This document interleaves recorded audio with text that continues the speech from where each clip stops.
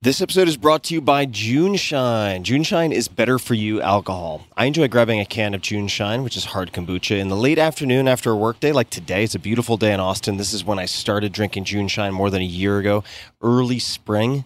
This is the perfect time to have a can of, say, Grapefruit Paloma, maybe my personal favorite. But as I mentioned, love grabbing a can of JuneShine, maybe after a long day, when hanging out with friends on the weekend. You've also heard me drinking JuneShine in a few random show episodes with Kevin Rose. And I love many different flavors, Grapefruit Paloma being one of them, but I usually grab a sampler pack and just rotate through. Consistent with their tagline, organic hard kombucha for a brighter buzz, I do get a nice buzz, as it sports a hefty 6% alcohol by volume, but 1 to 2 drinks don't punish me with a nasty hangover. So you get a lot of the upside without so much of the downside. Their hard kombuchas are made with only organic ingredients, contain just 3 grams of sugar, and are gluten-free. JuneShine is also smooth because they use June kombucha, that's J-U-N, with a green tea and honey base, which isn't as harsh as the kombucha you're probably used to drinking that starts with black tea and sugar. I tend to get their sampler packs delivered straight to my doorstep now that JuneShine has nationwide shipping, but they can also be found in more than 10,000 stores across the country, including Whole Foods, Safeway, Kroger, and Publix. That's Publix with an X at the end. Listeners of this podcast can now receive 20% off their first purchase of JuneShine hard kombucha, plus free shipping on orders over $75. I recommend trying one of their best-selling variety packs, which is a great way to try all of their delicious flavors, and they have some very cool combos. So go to juneshine.com/Tim or use code TIM at checkout to claim this deal. One more time, that's JUNESHINE.com/Tim. Check it out. This episode is brought to you by FreshBooks. When you're running your own business, it's easy to get weighed down by work that doesn't get you paid. That's why I love FreshBooks and have been recommending them for years on this podcast. It's an all-in-one accounting and invoicing solution built for small business owners like you. I've polled tons and tons of my listeners and readers who have brought up FreshBooks over and over again, and you guys have better things to do, so do I, than get caught up in admin work. Whether you're a podcaster or a creative agency, you can choose a plan that's right for you. FreshBooks has been used by more than 24 million people, and it can save you more than 11 hours a week by automating invoices, expense tracking, online payments, and so much more. Easy to understand reports and an intuitive dashboard let you know at a glance where your business stands. You can create, customize, and send branded and professional-looking invoices in about 30 seconds. You can also avoid that awkward exchange with your clients about overdue payments. FreshBooks automates sending late payment email reminders and allows you to send a customized message on your behalf. FreshBooks is a simple and intuitive tool for small business owners. But if you ever need a bit of help wrapping your head around something, they have an award-winning Toronto-based support team who are always happy to help. So try FreshBooks free for 30 days. No credit card required. Go to freshbooks.com/Tim. That's freshbooks.com/Tim. Optimal minimalism. At this altitude, I can run flat out for a half mile before my hands start shaking. Can I ask you a personal question? Now would seem an appropriate time. What if I did the opposite? I'm a cybernetic organism, living tissue over a metal endoskeleton. Tim Ferriss Show. Hello, boys and girls, ladies and germs. This is Tim Ferriss, and welcome to another episode of The Tim Ferriss Show, where it is my job sometimes to interview world-class performers from all different disciplines to tease out habits, routines, etc. And other times, it is my job to grab world-class performers who intersect with the cutting edge, the bleeding edge, or just the strange frontiers of, say, science. And this is a case of those two lines converging. My guest today is Donald Hoffman, Hoffman. Donald received a PhD in computational psychology from MIT and is a professor emeritus of cognitive sciences at the University of California, Irvine. He is an author of more than 120 scientific papers and 3 books, including The Case Against Reality, subtitle Why Evolution Hid the Truth from Our Eyes. He is the recipient of the Distinguished Scientific Award of the American Psychological Association, the Trollent Research Award of the U.S. National Academy of Sciences, and many other awards. His writing has appeared in Scientific American, New Scientist, LA Review of Books, and Edge, and his work has been featured in Wired, Quanta, The Atlantic, Ars Technica, National Public Radio, Discover Magazine, and Through the Wormhole with Morgan Freeman. His TED Talk, titled Do We See Reality as It Is, has almost 4 million views. That might be higher, might be past 4 or 5, who knows by now, by the time you listen to this. And you can find him on Twitter at Donald D. Hoffman. And this conversation ended up covering a lot of ground. We got into some very, very fascinating territory that gets very strange and provokes a lot of questions. So we talk about science. We talk about death, what the implications of his research and some of his theories have for consciousness, how we wrap our minds around consciousness, whether space-time as a construct, as an interface, is doomed, and certain physicists would certainly say that is the case based on recent data, and much, much more. So let me just say this from the outset. If you get lost, as I did at a few different points, just give it a few minutes, and hopefully I will have, or Donald will have, pulled it back into a thread that can be followed. But I had a blast with this conversation, and I hope you enjoy it as much as I enjoyed being a part of it. So without further ado, please enjoy this wide-ranging conversation with Donald Hoffman. Don, it is a pleasure to see you, and thanks for making the time to come on the show. I appreciate it. Thank you for your very kind invitation. It's a pleasure.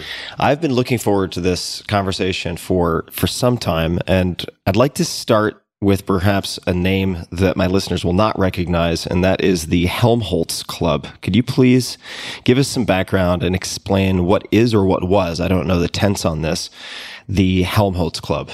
The Helmholtz Club was a group of neuroscientists primarily, and some cognitive scientists like me, that met roughly once a month at the University of California at Irvine.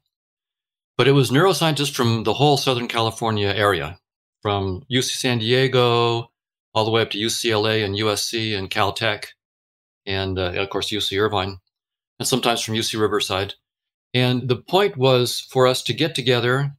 It was sort of led by Francis Crick and Terry Sanowski and V.S. Ramachandran, but it was to get neuroscientists together to discuss consciousness. What was the state of neuroscience as it related to consciousness? And we were trying to problem solve this open issue in cognitive neuroscience, which is what is the relationship between brain activity and our conscious experiences? And when I was a graduate student at MIT in the early 80s, it wasn't really appropriate for graduate students to talk about consciousness. It was sort of a fringe kind of thing. But in the early 90s, Francis Crick basically made the case that this problem needed to be addressed. Consciousness needed to be addressed. And he felt that he could address it in pretty much the same fashion that he had addressed the issue of life. Life had been an open mystery. You could imagine that there was maybe some elan vital, that was some special spirit inside living things that wasn't inside inanimate things. But, when Crick and Watson elucidated the structure of DNA, it became obvious that maybe you didn't need an elan vital anymore. You could sort of give a reductionist, physicalist account of many of the basic functions of life. And so I think what Crick and the Helmholtz Club was really about was doing the same thing for consciousness that Crick and Watson had done for life, which was to take this thing which right now seems mysterious and get a neuro-reductionist story for it in the same fashion that we got a molecular biological reductionist story for life. And so we met, and it was a lot of fun. I must say, it was private. So we met in secret, basically at the University Club at UC Irvine, not because it was clandestine in any bad sense, but because of Francis Crick. If people knew that Francis was there, we would be mobbed and we wouldn't get anything done. I mean, he was, for a good reason, a very, very popular man, and people would want to talk with him. So we met in secret, and it was invitation only. So each of the members of the club could invite 1 or 2 people to join at any given time. But the intention was to keep it really small There were maybe 15 to 20 of us at most in a meeting. And we would start, it was usually on Tuesdays, we would have lunch together, and then we would go at it all afternoon. We would invite 2 speakers whose neuroscience work seemed pretty interesting. Even if they weren't directly working on consciousness, we thought it might be, we would bring them out and grill them. It was pretty fun. It was intense, but it was not ad hominem or anything like it. It was really just, a very intense time. And we would then adjourn and have dinner together at some restaurant, usually near South Coast Plaza, a place near Irvine. We'd close the place out, 10, 11 o'clock, we'd be there talking, and then we'd finally leave. So it was a very intense afternoon, and it was a real privilege for me. I started as a young assistant professor in the group, and I continued all the way through being a full professor, but it was fun for me to see how Francis thought. He was absolutely brilliant. Even into his late 70s and 80s, he was like a complete genius. And his understanding of the field, his command of the facts, his logic was beyond anything that I ever could imagine for myself at my prime in my 20s. And that was in his late 70s. He truly was stunning. So it was a great pleasure. And of course, the other members, Terry Sanowski, David Van Essen, John Allman, and V.S. Ramachandran, the list, it was truly a fun and engaging time. So I always left inspired and thinking about consciousness. Wow. I wish there were a current club, maybe there is, where I could be a fly on the wall at the very least with such greats. And what I'd like to do before we get too far into this conversation is define some terms.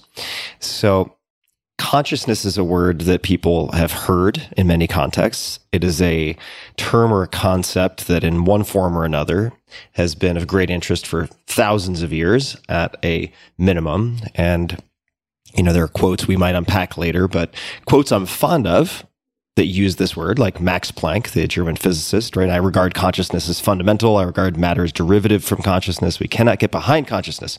Everything that we talk about, everything that we regard as existing postulates consciousness. Could you please give us a working definition of consciousness? Intuitively, your experiences, if you hit your thumb with a hammer, the experience of the pain. If you see a blue sky, it's the experience of the blue. In some sense, with words, we can only point to it, and I have to hope that you have your own experiences that I can point to in this way, indirectly. That's not so different from what we have to do with other things. When I tell you, what is space? What is empty space? Well, if you've never seen and you're not cooperative, I can use all the metaphors I want. You're not going to get it. Right. And if you're blind and I try to say, something about the color red, you're not going to get it. And so in some sense, we're not in any special problem here with consciousness that we're not with other things. So to be really clear, when we take a child and we are trying to teach them the name of something like the word rabbit, what does the mother do, right? She or father, they sit there and they point to some furry object that's sitting there and they say rabbit. And the child has to be old enough. A 3-month-old is not going to get it, but an 18-month-old will get it. And so they have to have had their own experience. Their visual system has to be developed well enough. And when the mother points, she doesn't go biped or quadruped or mammal. She doesn't use those kinds of terms, or she uses like rabbit. So she knows, don't use quadruped because you're going to mess up your kid. The first thing you need to say is rabbit. And so we learn by ostensive definition. That's called ostensive definition. And in some sense, we have to also point with ostensive definition to what we mean by consciousness. And we have to say, if you hit your thumb with a hammer, that feeling of pain, that's part of a conscious experience. When you fall in love, that's a conscious experience. When you're in a deep sleep, dreamless sleep, that's in some sense when you don't have this conscious experience. So we have to use ostensive definition, but I don't feel too uncomfortable about that because we use it all the time and we don't even know that we're doing it that way. All right. So we're going to certainly come in and out of the territory. Well, I suppose we're always in the territory of consciousness on some level, but we'll be explicitly exploring that from a number of different angles. Like a lot of people, I was exposed to your TED Talk, Do We See Reality as It Is? And was struck by the desktop interface metaphor. Could you please just explain that in brief, and then we can take that in a number of any directions? The question is, how shall we understand our perceptions and the relationship to reality? Most of us just assume that we know the answer. Our perceptions show us reality. Not all of it, but when I see the moon, there really is a moon. And of course, I don't see everything about the moon, but I see what I need to see. When I see a carrot, I'm seeing the truth. I'm seeing the correct shape, the correct color, the correct weight if I pick it up. And of course, I'm not seeing its molecular structure, so there are things I don't see, but I'm seeing truly, if incompletely. And the interface theory of perception takes a different tack on what perception is. It says, if we take evolution by natural selection seriously, we can ask a technical question. Would evolution by natural selection shape sensory systems to tell truths about the physical world around us, or whatever the world might be around us? That's the technical question. What is the probability that natural selection would shape sensory systems to report true properties of objective reality? And you can show through theorems and simulations. Some of my graduate students working with me on this, Brian Marion, Justin Mark, and others. So my colleagues, Chetan Prakash, Manish Singh, and I have worked on this. Robert Prentner, a number of us have worked on this. And the simulations and the mathematics all agree. The probability is 0 that natural selection would shape any sensory system of any organism to reveal any true properties of objective reality. It's precisely 0. And one intuition about that is that fitness payoff functions, we can go into this later on if you want, fitness payoff functions almost surely have no information about objective reality. They are not so-called homomorphisms of structures in objective reality. And so if we're tuned to fitness, and the fitness payoffs literally are not homomorphisms of structures in reality, then there's no way that our perceptions can be homomorphic to reality, to see the structures of reality. So what then, if we take evolution by natural selection seriously, and I think we should, not because I'm claiming it's the final story, but it's the best story we have. Science always, to its credit, gets new theories. And what we thought was the final theory 120 years ago, we now look back on it, Newton was great, but we have much better theories today. And so I have the same view about all of our scientific theories that we have today. The reason I take them seriously is not because I think they're the final word. It's just that we have, as human beings, no better theories. So we have to take our current theories seriously. And so if we take evolution by natural selection seriously, of course, as scientists, we're going to eventually try to show its limitations, right? But what it says in its current form is that the probability is 0 that our senses have shaped us to see the truth about the world around us. So what have they shaped us to do? Well, the answer within evolutionary theory is it's all about fitness. Our sensory systems have shaped us to guide adaptive behavior so that we can live long enough to reproduce, basically. So one way to put that in a metaphor that's easier to understand is to say that natural selection didn't shape us to see the truth, but it shaped us with sensory systems that are like a user interface to the truth. So, right now we're both sitting in front of laptops and we're able to, I've got gigabytes of memory and all this circuitry inside my laptop. I have no idea about the truth of that. I know the words. I'm not a engineer of that type. So I don't really, if I had to toggle voltages inside my computer to do this video with you, it wouldn't happen. So if I actually knew the truth and I had to actually toggle all the bits and bytes and so forth and voltages in the computer to make this video happen, and you had to do it, it wouldn't happen. We have a very simple, dumbed down user interface that lets us control the complexity of the computer without having any expertise in what's really going on inside. And that's what evolution did for us. It gave us simple user interface that lets us stay alive long enough to reproduce, to interact with reality in the ways that we need to interact with it to stay alive and reproduce, without having any idea what that reality is. You don't have a need to know, so you don't know. And that's just the way it is. Very few of us know exactly how the desktop interface on our computer works. And when you drag an icon to the trash can to delete a file, there's a lot of stuff going on inside there that's involved in dragging, in deleting the file. We're blissfully ignorant. And that's what evolution has done. It makes us blissfully ignorant about the nature of reality and gives us icons that allow us to control reality. So to be very, very clear, space and time, which we typically think of as fundamental reality, is just the format of our 3D desktop. We have instead of a flat desktop, we have a 3D space-time desktop. And objects in 3D are merely the icons in our desktop. They're not pointers to objective reality in any sense. There's the colors, the shapes, the positions that we see have nothing to do with true colors and shapes in objective reality. They're just a nice format that evolution gave us. And that format is going to vary from species to species. So, as you said, the theories that we have are the sort of the best stories or plausible explanations of how things work, but those will change. They're constantly in flux, and the theories we had, the best theories 100 years ago, 50 years ago, 20 years ago, 2 years ago, get replaced. And there's this constant process of replacement as we update. And I'm just going to try to encapsulate some of what you said, and please correct me. Feel free to stop me if I get any of it wrong. But that we are optimized through natural selection for sexual reproduction. There's no sort of intrinsic value in accurate representation unless it contributes to more effective reproduction. Hence the discussion of layers of abstraction and simplification. Just like you would have the desktop, and then many layers below that, you would have assembly language, many layers below that, machine code, and then you get into the circuitry and so on. What are some of the implications of this research? Because I think for a lot of people listening, consciousness has been the domain of philosophers and pontificators who are operating outside of the scientific method or a world where things are falsifiable or testable. So I would just love to know what excites you about this and what some of the implications are, scientific or otherwise.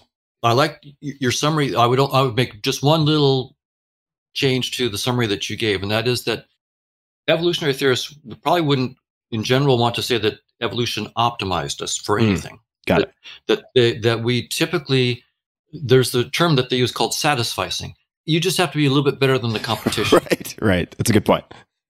So that also then, is an interesting thing about it. We're not the best at anything. We're just better than the competition, and that's all we need to be. So the idea then that evolution by natural selection has not shaped us to see the truth. It's just given us a user interface. And that space and time themselves are not fundamental. They're merely a data structure that evolution gave us. Whether what I just said is true or not depends on, whether evolution by natural selection is a fairly accurate theory. So I'm just saying that that's what natural selection entails. We may get better theories further on down the line, and then we'll have to revise it. But that's what we got. Now, why is that interesting with respect to consciousness? The reason it's interesting there is that I would say my colleagues in cognitive neuroscience and artificial intelligence who are interested, and in philosophy of mind, who are interested in consciousness, I would say at least 95% of them are physicalists. That is, at least 95% of the efforts in science in understanding consciousness assume that certain objects in space and time are real, that they exist whether or not they're perceived, that they have genuine causal powers. In particular, for example, neurons and brains. So neurons exist and brains exist whether or not they're perceived. They have genuine causal powers. Most neuroscientists would just say, of course, space and time are fundamental. Physical particles exist when they're not perceived. The brain exists when it's not perceived. We have to explain how consciousness could arise from physical processes that in themselves are not conscious. At least most physicalists would say they're not conscious. We can talk about panpsychism and so forth later on. So the standard work of most of my good colleagues, good friends who are studying this, is we will boot up a theory of consciousness from a theory of neuroscience or from a theory of integrated information, a little bit more abstract theory. or a theory of attention schemas in neuroscience and so forth. So, but the idea is that we're going to start with objects in space and time that we take to be fundamental reality, and then boot up a theory of consciousness. So the first thing to say then is, well, if you take evolution by natural selection seriously, you should not start there. You should not start with space and time and objects in space and time. Those are not fundamental reality. Now, I should also at this point say, I'm a cognitive neuroscientist. What in the world do cognitive neuroscientists know about physics? I'm now talking physics, right? This is space and time, is not fundamental. Surely the physicists will be happy to put a cognitive neuroscientist in his place and let him know that he's out of his league. And indeed, I'm not a physicist. But the physicists themselves, independent of this work on evolution by natural selection, are saying, and I quote, space-time is doomed. This is Nima Arkani Hamed, David Gross, and many other current physicists. I can go into why they're saying that. I mean, I can actually explain it to a broad audience why the physicists are saying this. But basically, physics, at least since Newton, has been about what happens in space and time. And now, physicists like Nima Arkani Hamed are saying space-time is not fundamental. In fact, fairly obvious from recent advances in the study of gravity and quantum theory that it cannot be fundamental. And they're spending their careers looking for the deeper structures that are beyond space and time, that will give rise to space and time as some kind of simple projection of a much deeper story. So the state of play is really quite interesting. Cognitive neuroscientists studying consciousness believe in space-time and objects in space-time as fundamental, when the physicists are saying we're spending our careers looking for what's beyond space-time. Space-time is doomed. It's really time for the cognitive neuroscientists who are studying consciousness to catch up with what the physicists have already said. Space-time had a good run. It was a really wonderful framework, and it's over. And by the way, the reductionist methodology, so methodological reductionism, which reductionism and space-time have been spectacularly successful assumptions of science for centuries. Absolutely spectacular. Hats off. Those were wonderful assumptions. Science really needed those assumptions. But it's the glory of science not to get stuck in its current theories. It's the glory of science to have theories that tell you where they stop. That's how you avoid dogmatism. And when evolution by natural selection says probability is zero that space-time is fundamental, and then the physicists independently say our theory of gravity tells us that space-time cannot be fundamental, we have our two pillars of modern science saying the same thing. Space-time has had a good run, but it's over. So the methodology of methodological reductionism, which is the idea that as we go to smaller and smaller scales in space, we find more and more fundamental laws. How do we explain temperature of the air? Well, if we go to the molecular level, we can understand that molecules bouncing around have certain kind of kinetic energy, and the mean molecular kinetic energy at the microscopic level can explain what we call the temperature of the air at a more macroscopic level. So that kind of going to a reductionist, smaller scale, deeper laws has worked in many ways spectacularly in science. But we now know there is a hard limit to how small you can go with that approach. It's 10 to the minus 33 centimeters. And in some sense, that's not very small. If someone said, it's 10 to the minus 20 trillion centimeters, I would go, oh, who cares? Right? 10 to the minus 20 trillion, that's tons of zeros, but this is only 33, 10 to the minus 33. The space-time story stops. It's not like there's pixels of space-time at 10 to the minus 33 centimeters. It's that space-time doesn't make sense. We need a different framework. And in fact, as you try, and we can go into it if you want, but as you try to probe space-time at higher energies and smaller scales, you just start actually engaging bigger and bigger volumes of space, not smaller. So gravity destroys reductionism. Reductionism is it worked for a little bit, but deeply, deeply false. It's deeply false. So that's why this kind of stuff is really interesting for the theory of consciousness. I think 100 years from now, when scientists and historians of science look back at this period, they'll look at it with some interest. We have right now clear evidence that space-time is doomed. Reductionism is false. We still have this very interesting sociological phenomenon that 95, I would say probably 98, 99% of my colleagues who are seriously studying consciousness are disregarding that and are trying to give reductionist accounts in which space-time and particles are fundamental. Even panpsychism does that. We can talk about it. And I think it's going to be, a century from now when the new physics is probably well established and we actually understand these new structures deeper than space-time. And we already have great hints there. We can talk about some of the hints. I can talk about them for a broad audience.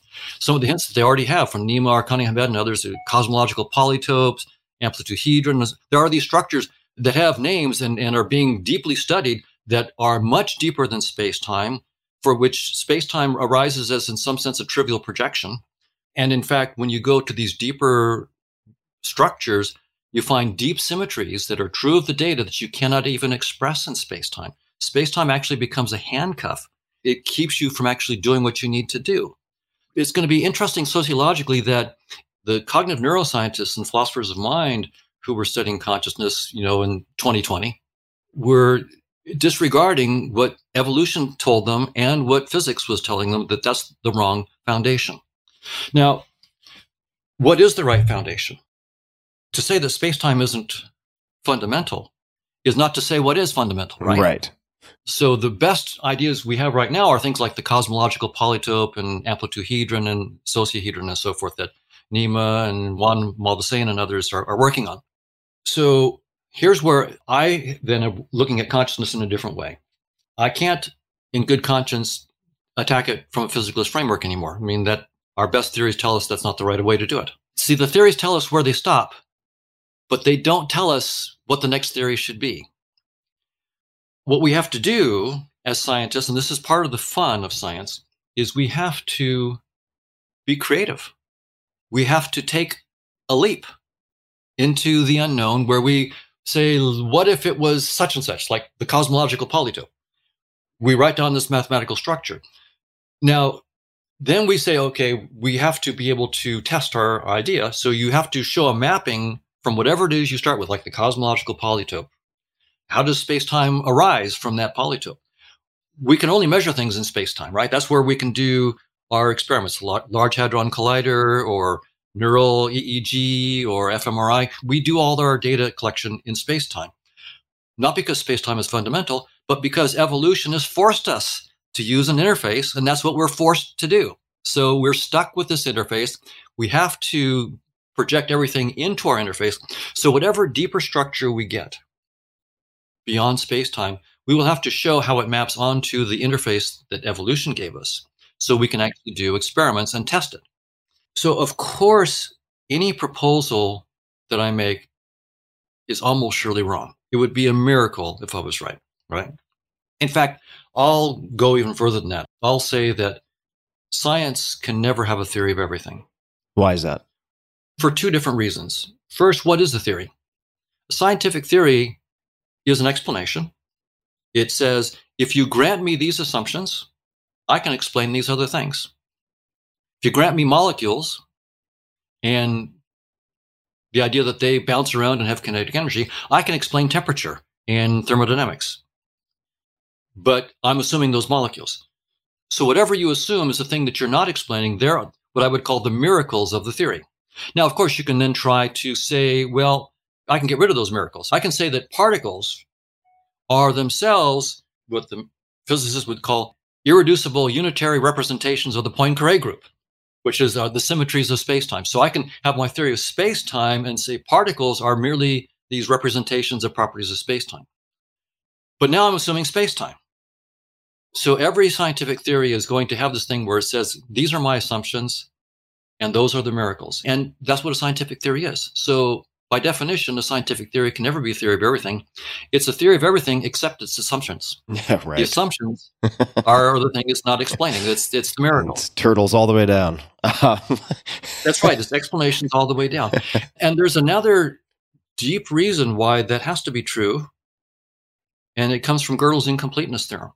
Gödel showed that any finite axiomatization of mathematics that you make that's at least rich enough to account for arithmetic will have a weird property that there are truths that cannot be proven from that system. And he actually showed that there are statements that are true but cannot be proven from within that system. And if you add those true statements to your axioms, to your assumptions, so those axioms are like the assumptions of a scientific theory, then Gödel's theorem still comes back and says, well, there'll be new statements that are true that cannot be proven from within that new axiomatization. And what this means is that any conceptual scheme that we come up with will always and only barely scratch the surface of reality. This is a truly humbling point of view. It is to say, every scheme we come up with, you can show that you can actually write down truths that are true but can't be proven. And so our theories will always never get all of the truths. And so this is great job security for mathematicians and scientists. We'll always be doing this. So that's why I don't believe my own theory. Just a quick thanks to one of our sponsors, and we'll be right back to the show.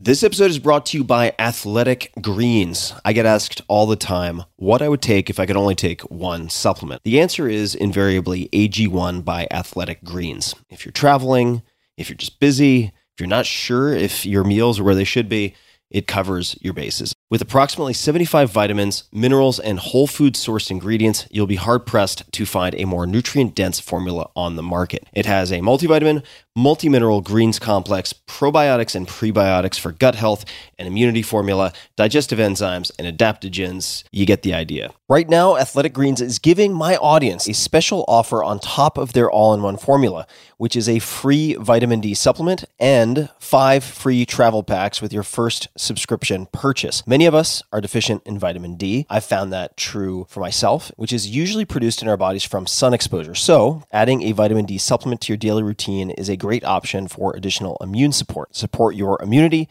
gut health, and energy by visiting athleticgreens.com/Tim. You'll receive up to a year's supply of vitamin D and 5 free travel packs with your subscription. Again, that's athleticgreens.com/Tim. So let me hop in just for a minute here and just to sort of tell a story that leads to a question. And it may or may not be related to cosmological polytopes or a singular or a plural. I'm not actually familiar with that term, but just to perhaps also try to highlight a few things that you said. Again, please fact check anything that I get wrong. But I'm not a physicist, nor am I a cognitive neuroscientist, but I am an avid watcher of documentaries. And I was watching a PBS documentary, which was produced and then made available online pretty recently, called Einstein's Quantum Riddle. And there were a lot of credible scientists in this, a lot of scientists and communicators like Sean Carroll, who has a fantastic podcast if people haven't seen it. And towards the end of this discussion, because it tracked the chronology of Newtonian physics, which had incredible explanatory power and utility for a very long time, still does. But then it traced the debates between Einstein and Niels Bohr related to the implications of quantum mechanics, right? And there was a lot of disagreement, these two behemoths meeting multiple times a day for a period of time, this gathering of the greats. And then ultimately getting to the point towards the end of this where they were gathering experimental data to test the hypothesis of quantum entanglement in the Canary Islands. Fascinating documentary. I highly recommend it. And where it kind of wraps up at the end is at the Institute for Advanced Study at Princeton, where I did not spend any time as a researcher, but I was an undergrad nearby for a period of time. And the halls of that place, I mean, have just had the footsteps of so many luminaries. It's incredible to look at the list. And the director at the time Robert with 2 B's. He's Dutch. I cannot pronounce his last name. Towards the end of this, traced out on a blackboard the possibility of a holographic universe, or the universe as we experience it being a projection of some type. And I think I found on your Twitter, you have a great Twitter feed, by the way. Thank you. I found a link to Nature and a paper, I believe it was a paper, called Simulations Backup Theory That Universe is a Hologram. And this is actually, at this point, somewhat, I don't want to say dated, but it's older, 2013. Could you elaborate on this holographic model of the universe, this concept?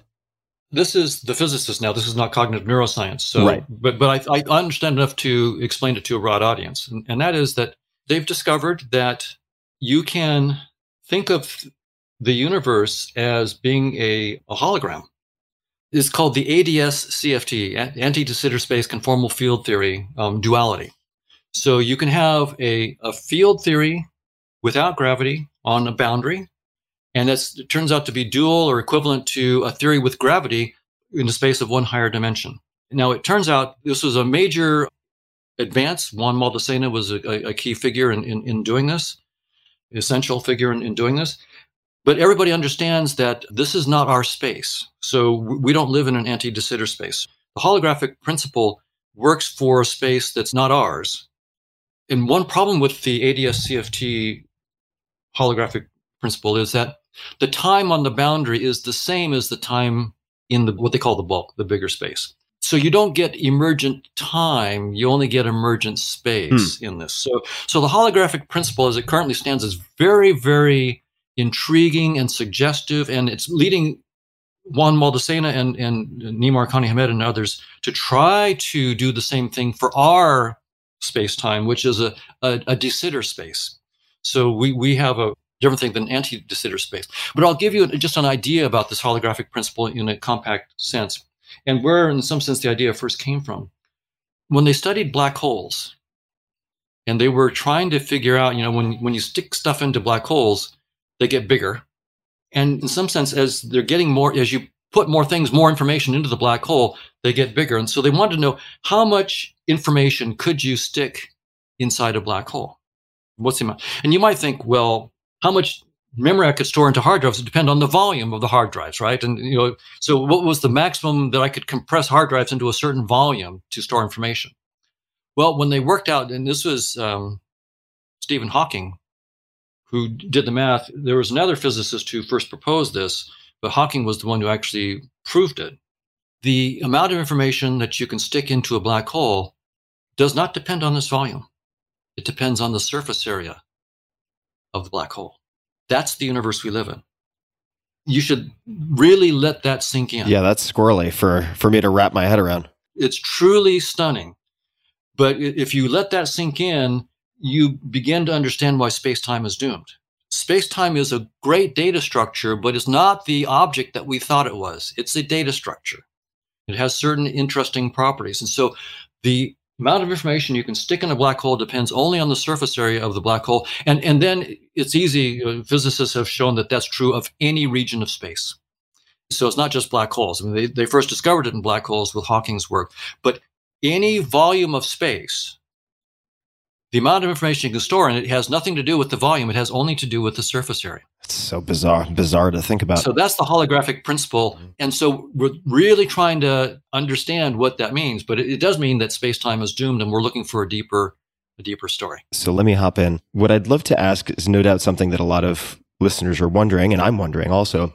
Let's say space-time is doomed, and that we are, as humans, operating on this very high level of abstraction that serves to satisfy our drive and our evolutionary imperative to procreate.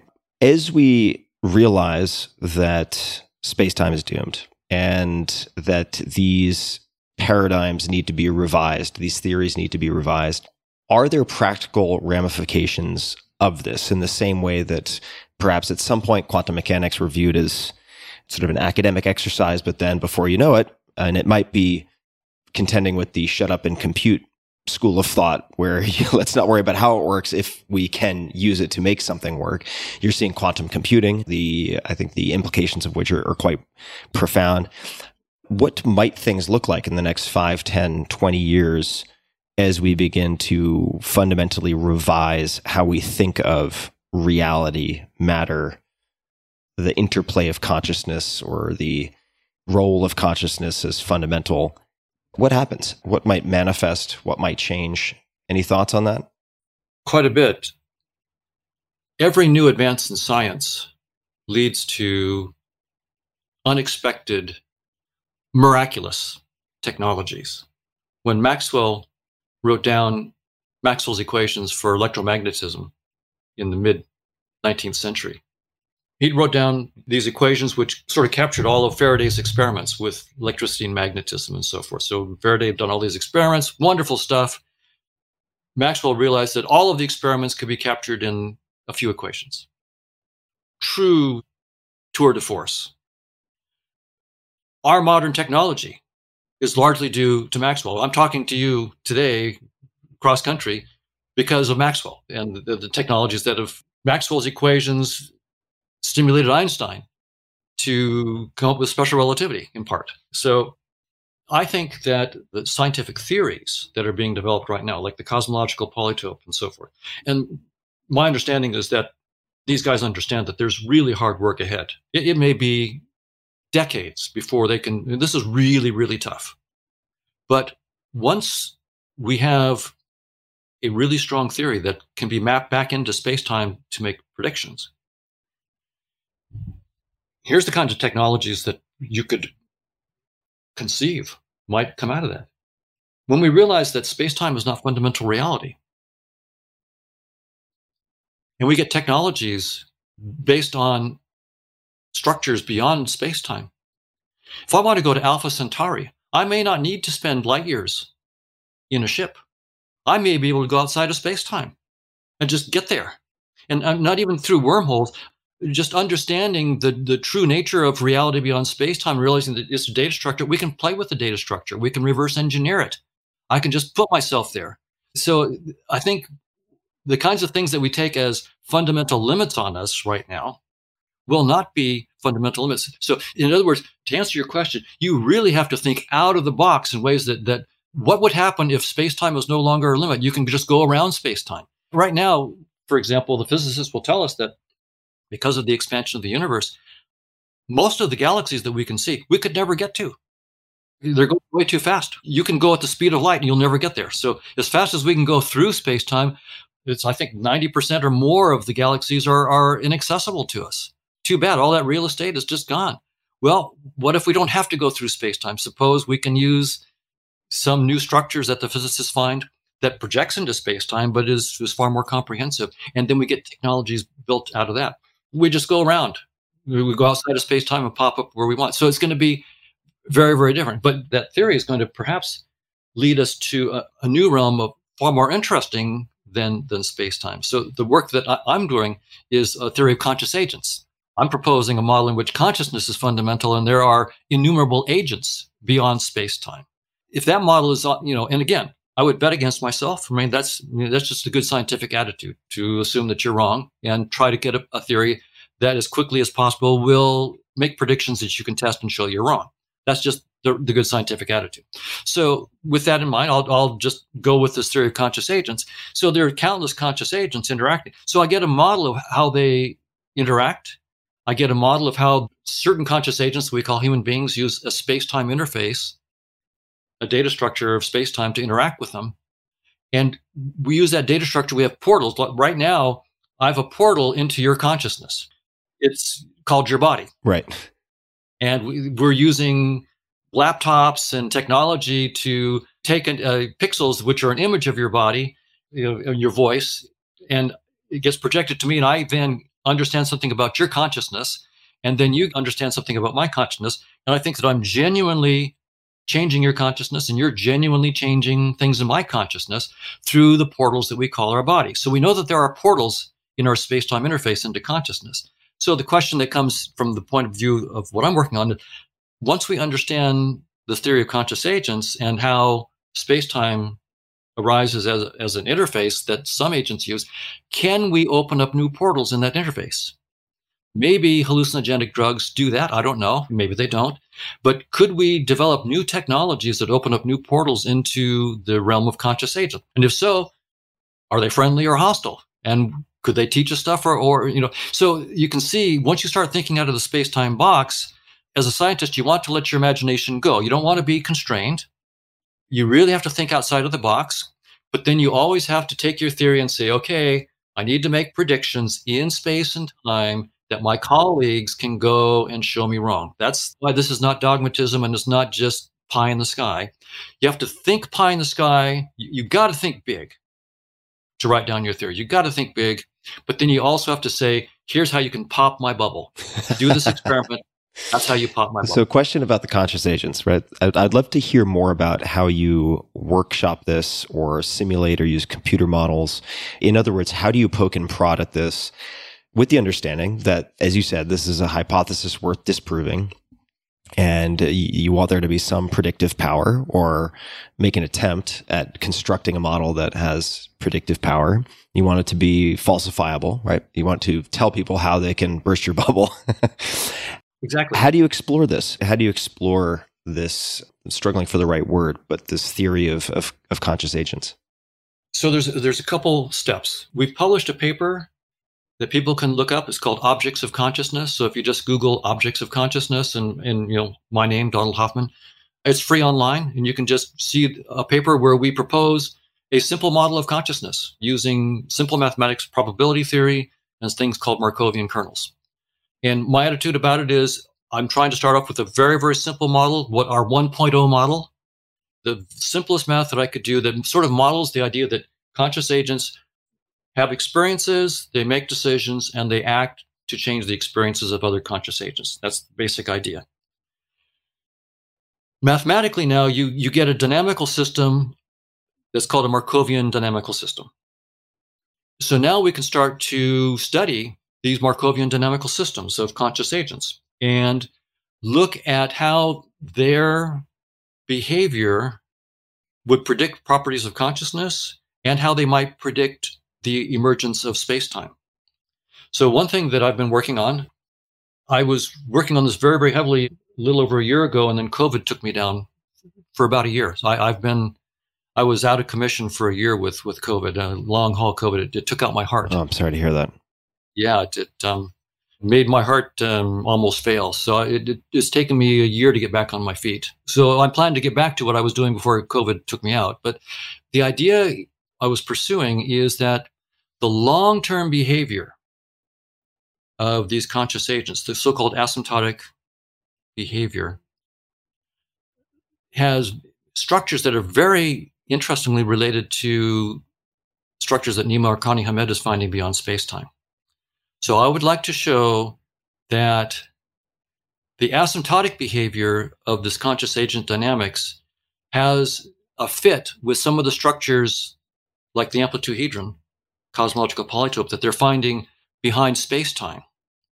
But if that were right, then the structures that they're finding behind space-time would still be simplifications of the conscious agent dynamic because they would only capture the asymptotic, the long-term behavior, not the full dynamics of the consciousness. So we'd have the full dynamics of consciousness. A certain projection of that would lead to the cosmological polytope and the amplituhedron, and a projection of those leads to space-time.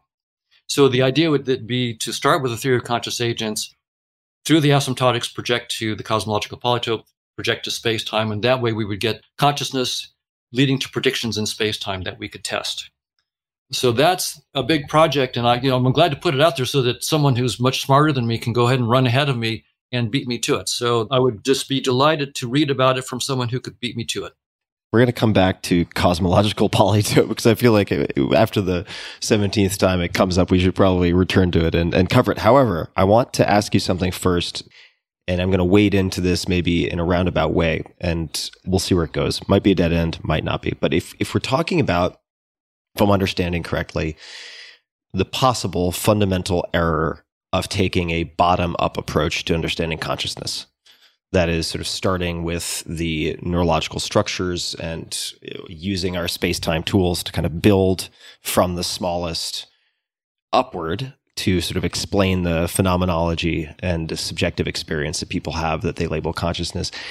How would you answer the question, is consciousness localized? And I ask that understanding there's a lot of controversy around this, and people will look at different types of injuries and either use it as proof for or against the idea that consciousness is locally generated, so to speak, by what we, the 3 pounds of goo that we hold between our ears. But there are people who take the opposite stance, and even though I think it's very difficult to test, might look at the brain as almost a receiver of sorts. How do you think about this? And I apologize if it's a sloppy question, but it's a great question. If you wouldn't mind unpacking that, however it seems best, I'd love to hear your thoughts. So a lot of people might think that I'm proposing a receiver theory, that the brain is a receiver for consciousness, and I'm absolutely not, because that theory is assuming that the brain exists and is a real object with real causal powers, and that somehow there's the brain and there's consciousness, and somehow consciousness interacts with the brain as a receiver. That's absolutely not what I'm saying. Nothing inside space and time has any causal powers. Nothing. Everything inside space and time are merely perceptions within consciousness from this framework. So the brain is an icon in my desktop that appears when I look inside skulls.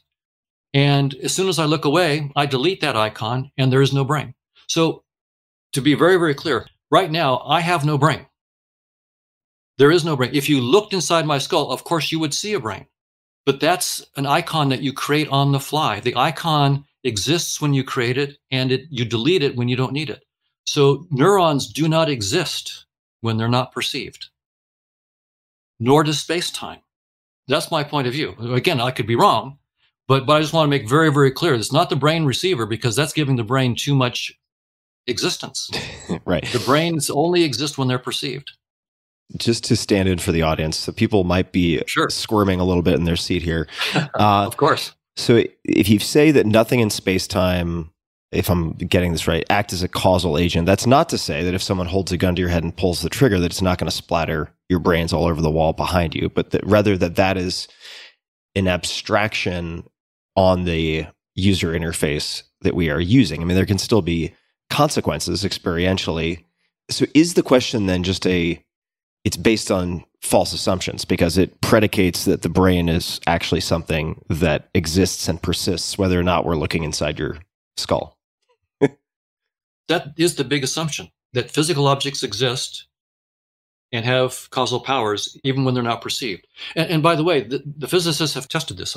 There's 2 very technical terms for this. One is local realism, and the other is non-contextual realism. So local realism is the claim that physical objects, like electrons, have properties like position, momentum, and so forth, real values of those properties that exist whether or not they're perceived, and that have influences that propagate no faster than the speed of light.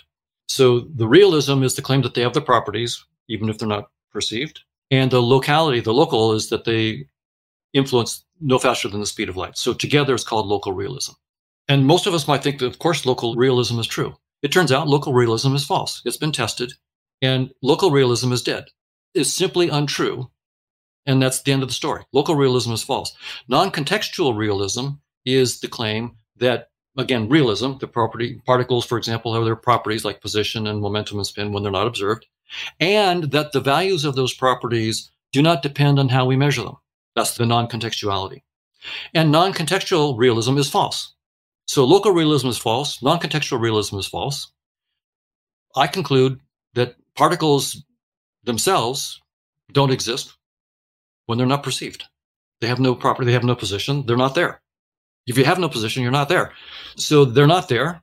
And space-time itself is not there. Space-time itself is merely a data structure. And particles, by the way, when we say that physicists say that they're irreducible representations of the Poincare group, they're basically saying that the representations of the structure of space-time is what particles are.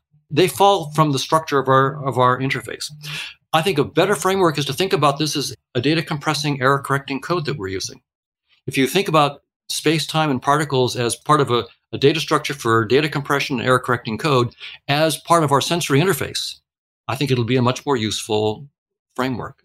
So I may take us into deep water here with my next question, but I will ask you because I know that your next commitment today relates to the subject of death. So in a few hours, you have a commitment, not a funeral, but rather an event that is discussing various topics and questions surrounding death. How do you think of death, given all that we're talking about and first order, second order, third order implications of all of that? How do you think about death?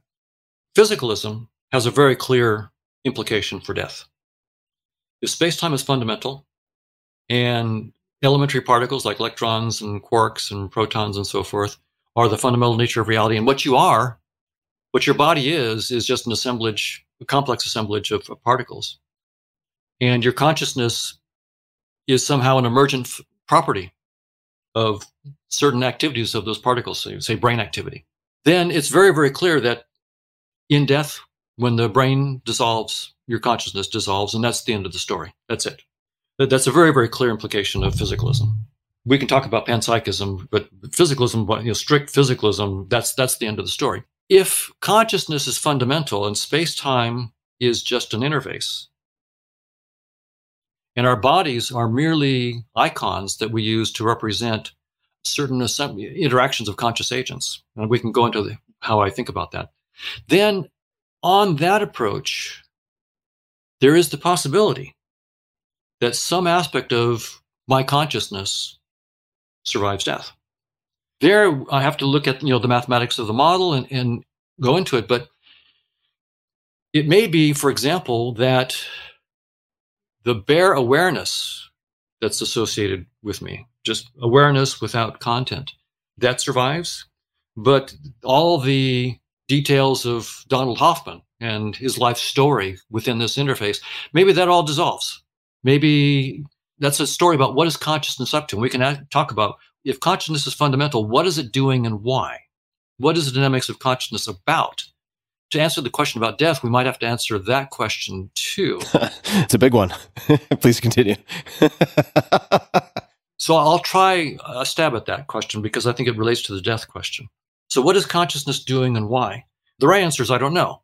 And I've only seen one idea that seems deep enough to at least be worth thinking about. I'm not saying it's the right idea, but only one idea that seems deep enough to at least be a candidate. And it again comes from Gödel's incompleteness theorem. Gödel says that essentially, no matter how much you explore within a particular conceptual system, you can't get all the truth. There's always going to be more to explore mathematically. So if consciousness is the fundamental nature of reality, and consciousness is all there is, then mathematical structure is only about the possibilities of consciousness. That's all that there is to be about.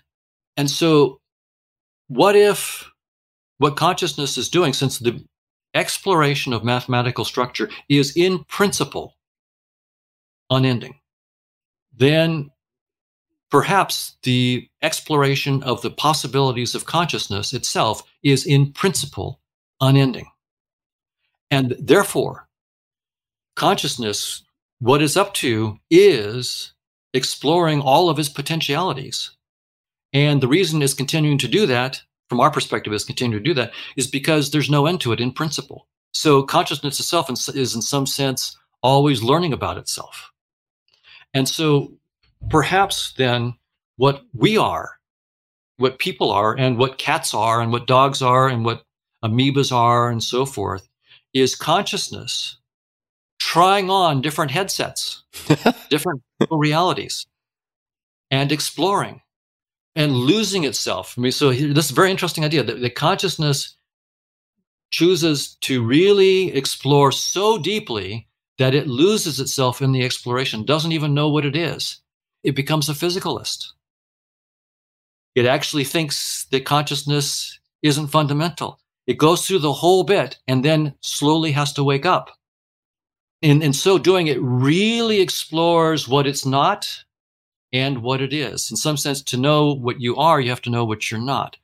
And so on that point of view, the Hoffman icon is simply consciousness taking a perspective on itself, looking at itself through a particular space-time headset, taking a little projection. And from that headset, there was a birth, there was growing strong until your 20s and 30s. And then after your 40s, you start declining. And, in your 80s and 90s, you die.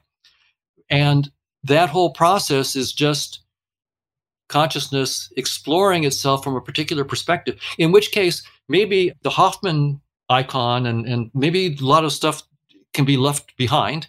But in some sense, consciousness itself has learned something through that experience, and the 8 billion other people and the quadrillions of amoebas and the who knows how many viruses and so forth. Consciousness is just trying on innumerable headsets. And when it's done with that headset, it takes it off.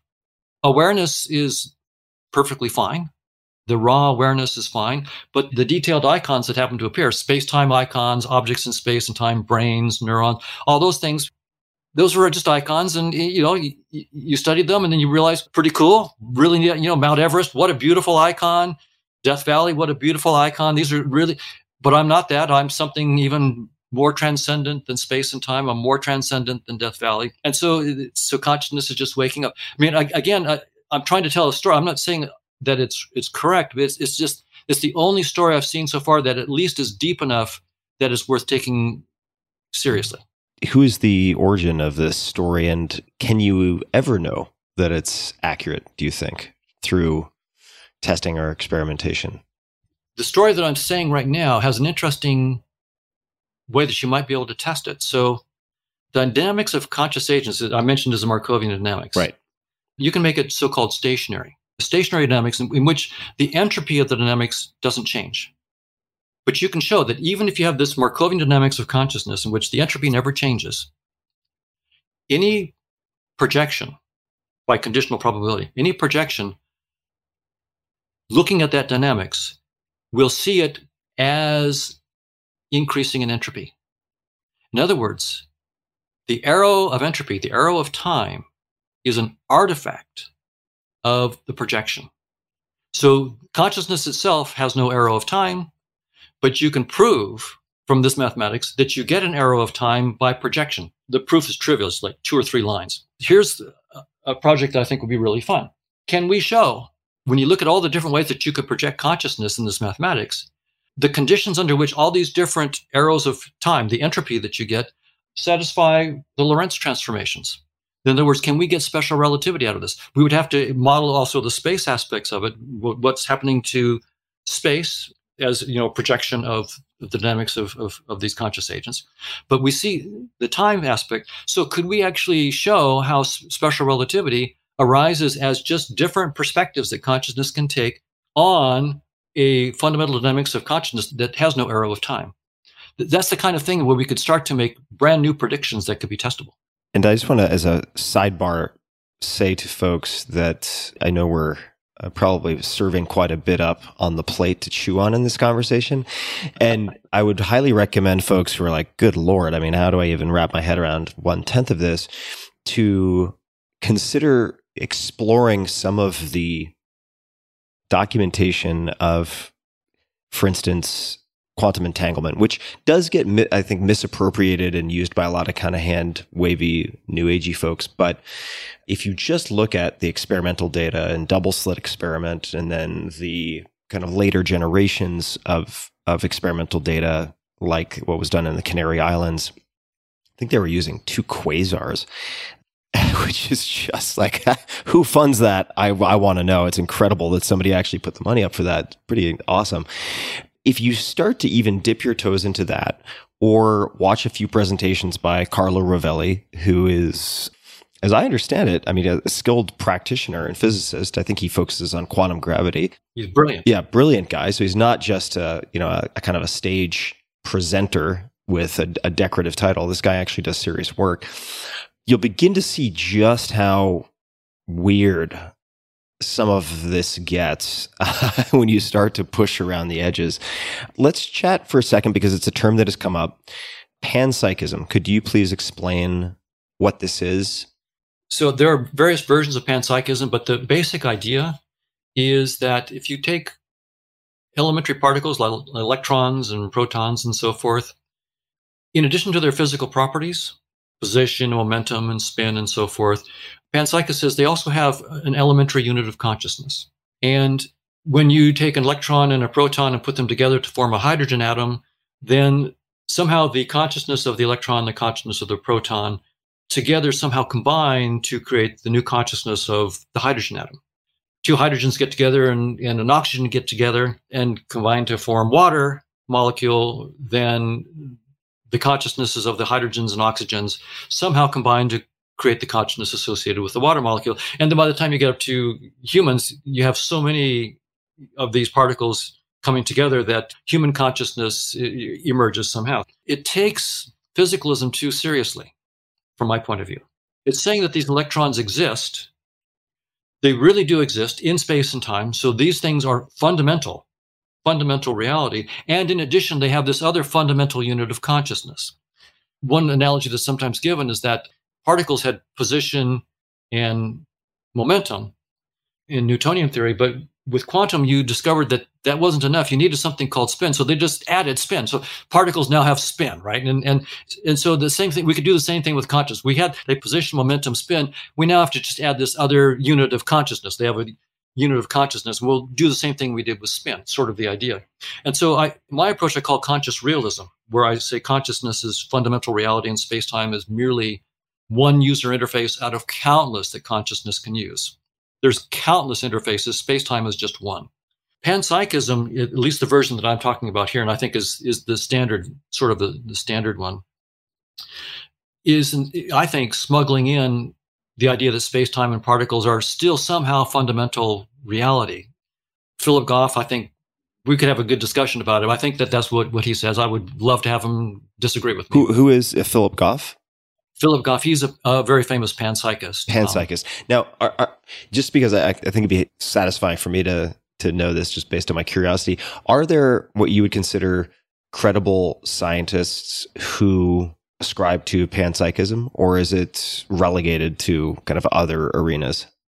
Well, I think that the integrated information theory that Christoph Koch and Giulio Tononi are studying, it's often taken as a panpsychist theory. It says that certain physical systems also have a unit of consciousness. If they have this certain property called integrated information, the right kind of integrated information, then they also have, a certain amount of consciousness that's quantified. The amount is quantified by the degree of phi with the integrated information. So that's a sort of a panpsychist thing, because they're taking, again, space, time, and particles as a reality, right, as an objective reality. But that reality, if it has certain kinds of properties, also has consciousness. So it's in that sense a panpsychist kind of approach. So, and Tononi and Christoph Koch are, of course, brilliant scientists. I mean, the fact that I disagree is irrelevant. These are geniuses.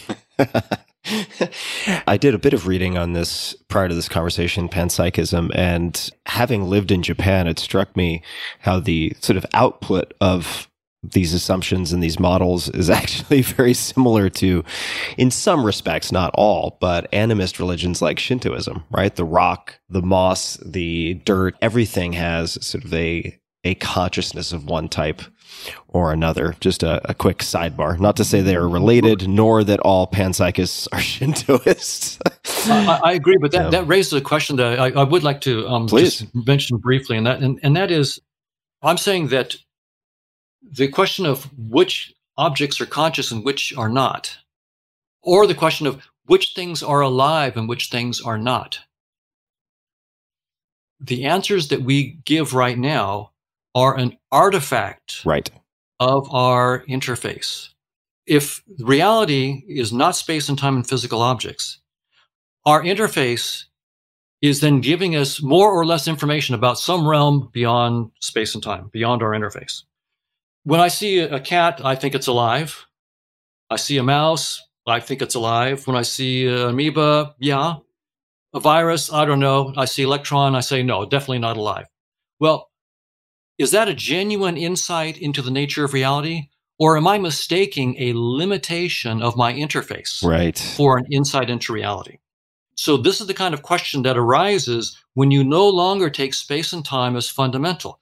It opens up the possibility that we've actually got the question of life and the question of consciousness so fundamentally wrong that we're asking it the wrong way. The question, could an electron be alive or not, is the wrong question. In fact, my body is not alive. My body is merely an icon. It's not alive. In fact, if you close your eyes, my body disappears. If I close my eyes, my body this is merely an icon. So the only question is, which icons on our desktop give us effective portals into life or consciousness? And ones that do not, doesn't mean that we're not interacting with life or consciousness. It just means that our interface is giving up. Of course it had to give up. Reality is too complicated. So once again, this actually shows how important it is. If space-time is just an interface, we better get on with the program and not fool around with space-time being fundamental. We get life wrong. The question of what's living and not living is in fact the wrong question.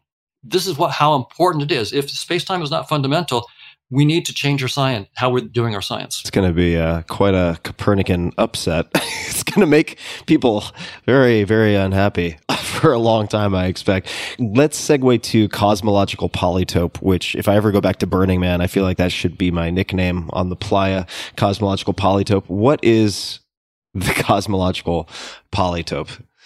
Or the amplitohedron, if I'm getting that correct. The amplitohedron and so forth, and sociohedron. What I'll talk about is at high level what these guys are up to and what they're finding. Yes, please.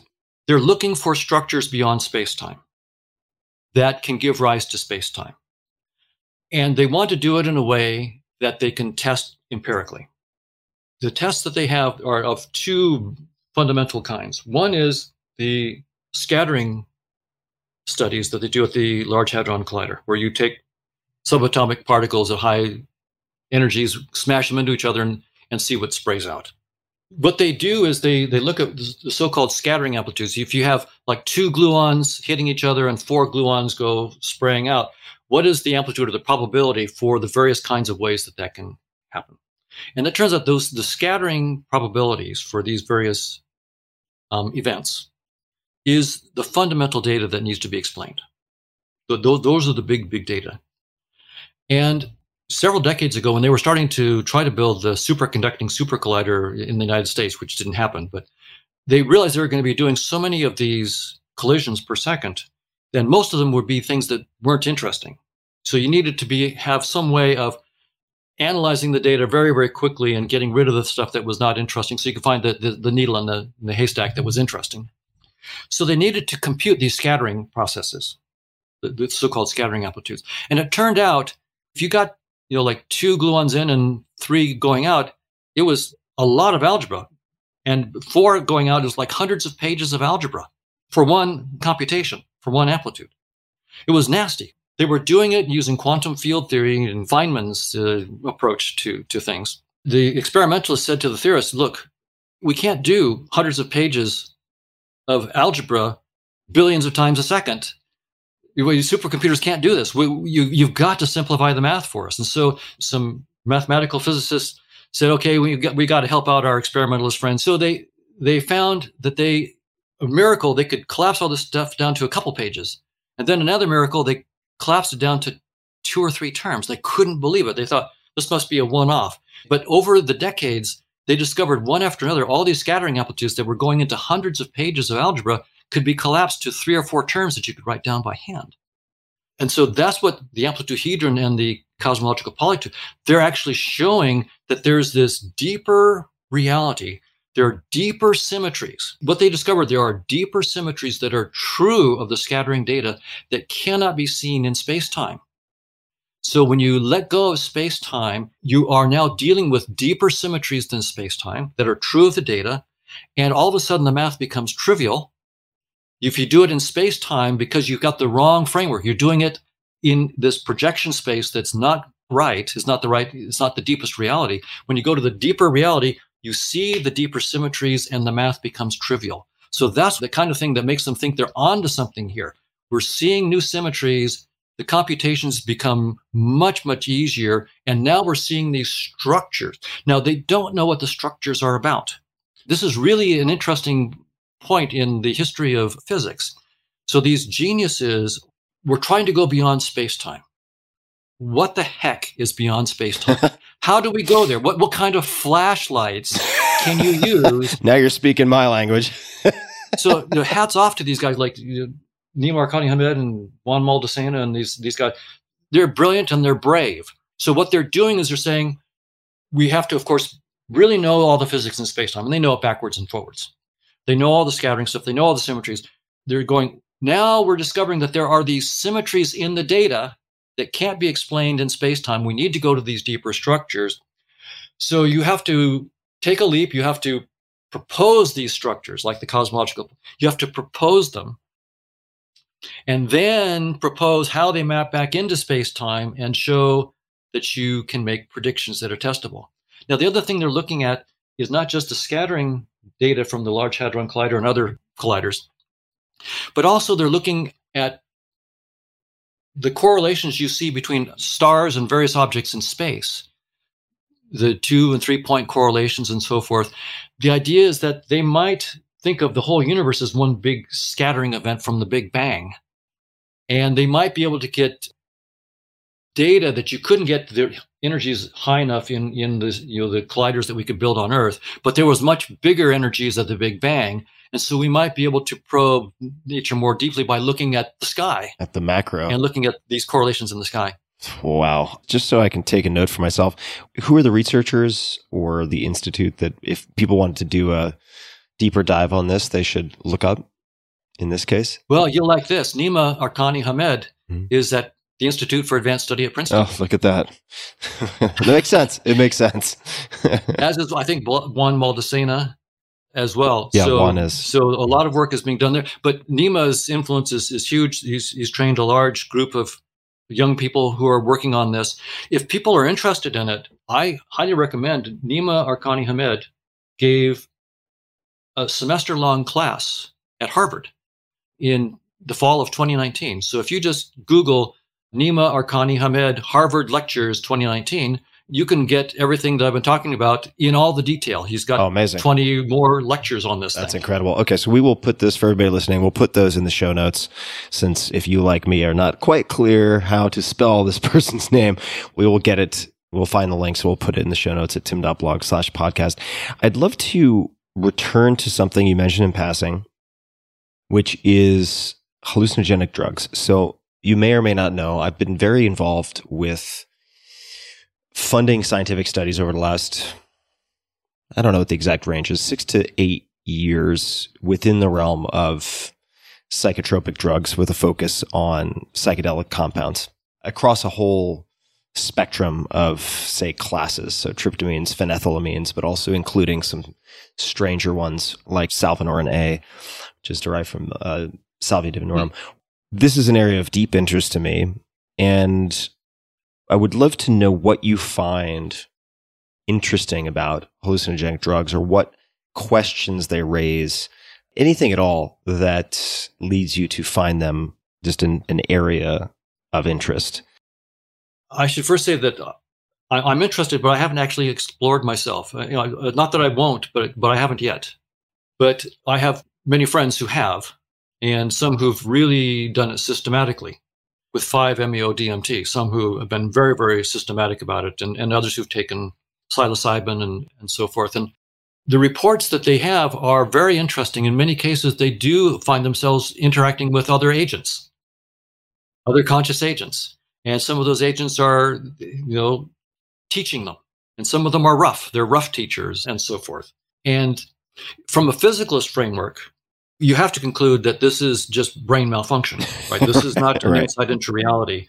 This is the brain being kicked in ways that it wasn't intended to be kicked, with neurotransmitters at levels or concentrations that are not supposed to be there.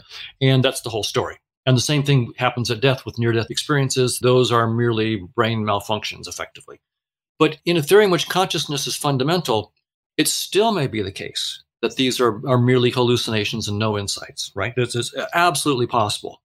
But it also, I cannot, with my theory of conscious agents, I cannot dismiss the possibility that perhaps the drugs are somehow opening up new portals into this realm of conscious agents, new access, new that we didn't have before. To a different interface. That's right, or through a different aspect of our interface that hadn't opened up before. So from my point of view, then, what I really need to have is a theory of portals. I have a portal, right? The portal is your body, and I'm interacting with your consciousness. And we have one technology. We have one technology by which we know how to open up new portals. One really important technology. It's very low tech, but it's having kids. When you have a kid, you open up a new portal into consciousness. So we do know that there is a way to open up new portals into consciousness. Could you elaborate on that just a little bit? What do you mean by that? You and your significant other decide to have a kid, and you have no idea who that person's going to be like, right? So you have a kid, you start off as a sperm and an egg, and 9 months later, through a magical process of morphogenesis, which we don't understand. By the way, Mike Levin at Tufts is doing some beautiful work on morphogenesis and showing that it's not just the molecular biology that's involved. There's bioelectric fields, electric fields that are actually guiding the body growth, the body morphology, and the morphogenesis. Is truly stunning. So there may be a lot there, but by the time the child is born, you now have this little portal. You have very little insight into the conscience. You know if it's happy or sad, Yeah. Right? It cries or not. But over a period of years, you see the portal getting more and more sophisticated. You're getting deeper and deeper insight into the conscious agent that you're interacting with. And so studying that and studying the morphogenesis process, we may be able to come up with new technologies that allow us to open new portals into the realm of conscious agents. And who knows, that technology may look like silicon and circuits. Who knows? If so, it might look like artificial intelligences that are conscious, but it would be very, very different from the standard approach to this, right? The standard approach of people thinking about this is that if I get my artificial robot complex enough, with the right kind of complexity, maybe the first flickerings of consciousness will emerge from the pattern of activity in the hardware somehow. And if I get it really sophisticated, there'll be more consciousness. So somehow the physics of the AI is fundamental, but if the physics of the AI has the right dynamics, then consciousness might emerge. I'm saying something entirely different. Physics is not fundamental. Space-time is not fundamental. Consciousness is. What we call physical objects are merely the ways that we play with our interface to open new portals into the realm of conscious agents.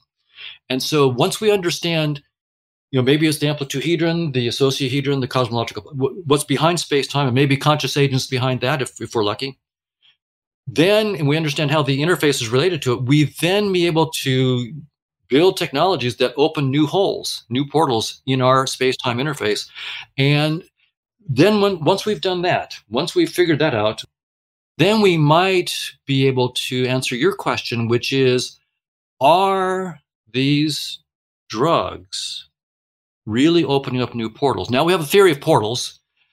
Do the drugs really open up new portals, or are they just screwing up the interface? Right. Is it just pathological firing? Right. Or is there more to it? Right.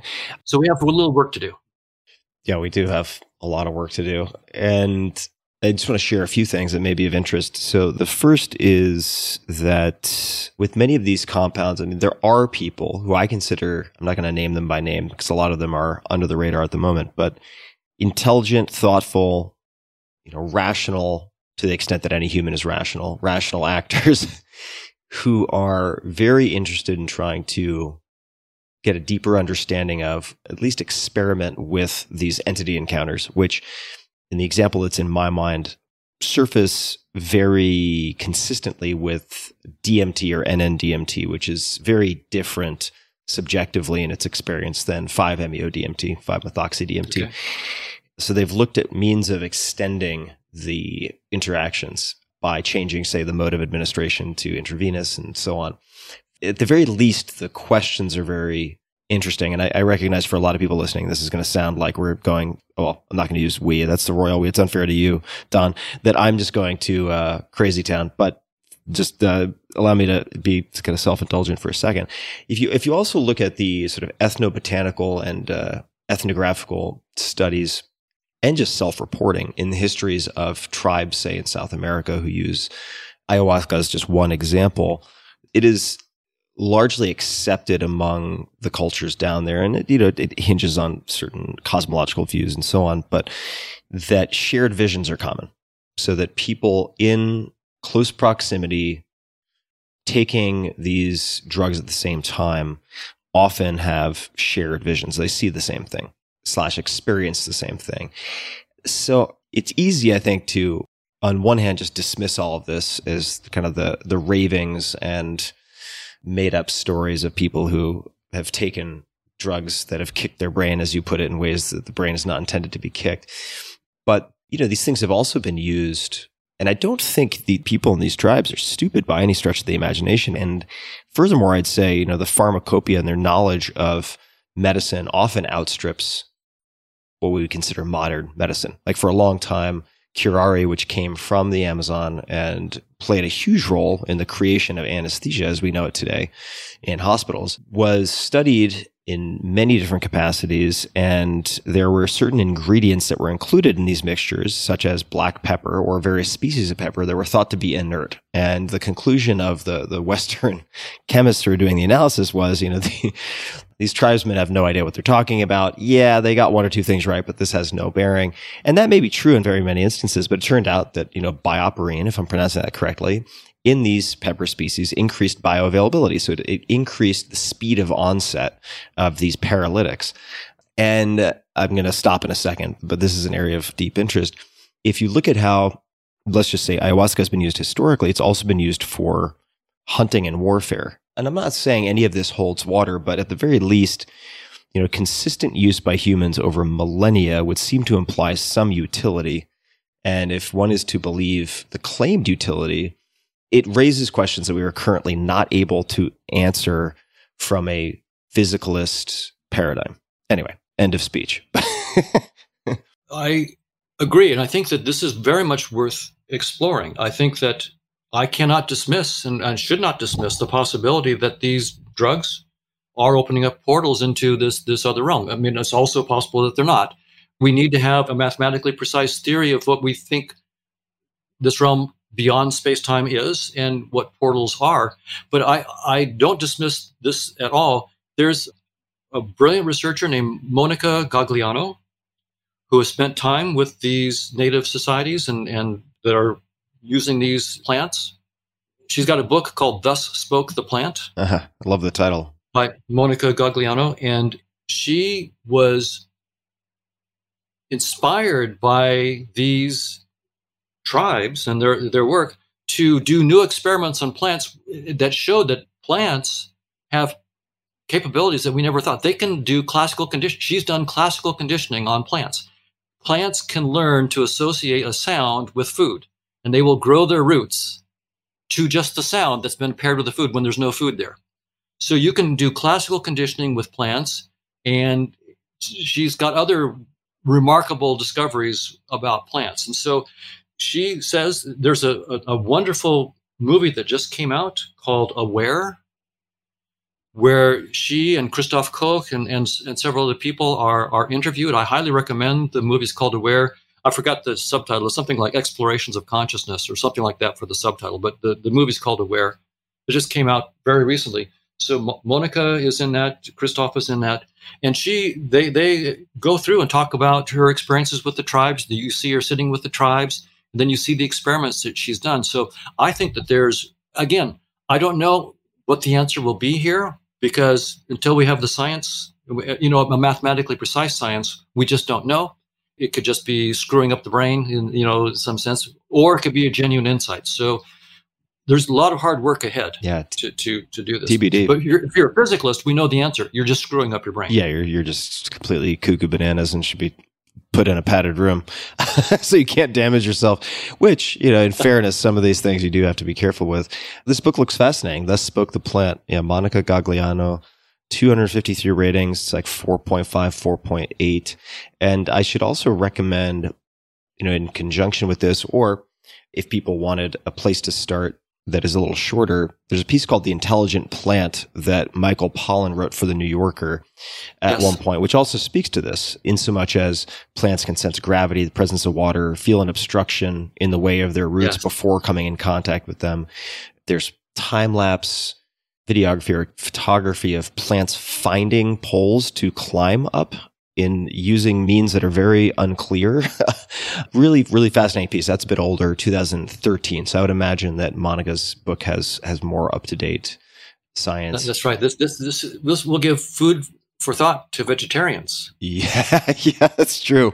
The ethical Right? considerations. If plants are this intelligent, I mean, are they sentient? From my point of view, of course, that's the wrong question, right? The question of which things are conscious and which are living and which is the wrong question. We're always interacting with consciousness. When you see something that's called a plant, you're interacting with consciousness. It's just that your symbol is what you call a plant, but you're really interacting with consciousness. Ooh, that's a thorny dilemma for people to sort out. I'm going to save that for the bioethicists and people who have a better understanding. I'd love to ask you about a book which was gifted to me. I did not agree with everything in it, but I did find some of the explanations and thought exercises to be worthy of exploration. Very simple, but are you familiar with a book called Biocentrism? Have you ever heard of this book? Yes. What is your opinion of this book? So I agree with him that physicalism is an inadequate framework. So absolutely, I agree with him on that. The disagreements may or may not come in what we propose is beyond space-time. So I have a particular model of conscious agents that is mathematical, and he may or may not like that. I mean, he may disagree. In his case, he doesn't have any specific mathematical model. So it's more just using the current evidence to suggest that physicalism is false, that something more lifelike, more conscious-like may be fundamental, but it doesn't go to the next scientific step, which is, okay, give me a mathematical model that's falsifiable or testable. Thank you for answering that. You mentioned a number of names, Nima something Hamed, which I will get right in the show notes. Which scientists, they don't have to be scientists, but I do like playing within the realm of falsifiable hypotheses, if proven true, that have predictive powers. Anyone you would suggest taking a look at or who you find interesting in terms of what they are attempting to figure out or testing? One person I find brilliant and interesting is Chris Fuchs, Fuchs. He's a physicist and one of the founders of QBism, QBism, formerly called quantum Bayesianism, but I think he dropped that and just now calls it QBism. QBism is catchier. QBism is catchier, and he had some technical reasons for maybe dropping the quantum Bayesian name. But he and also David Merman is another, Rudiger Schach, they're all quantum cubists. And it's an interpretation of quantum theory that is very, very close to what I'm saying. That they make the point that each act of observation in physics is an act of fact creation.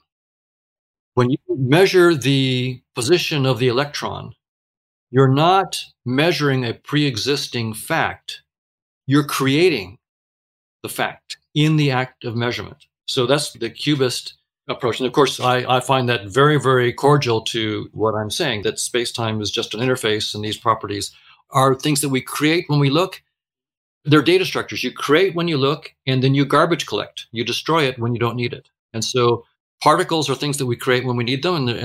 And he's got a paper called QBism, the Outer Fringes of Quantum Bayesianism. It's a 2010 paper. I can give you the exact title of it.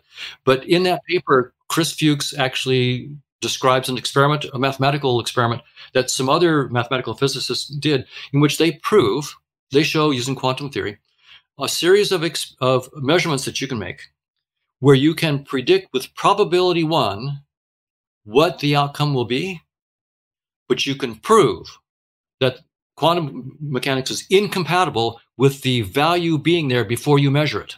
I think I'll need you to say that one more time. Yeah, that's right.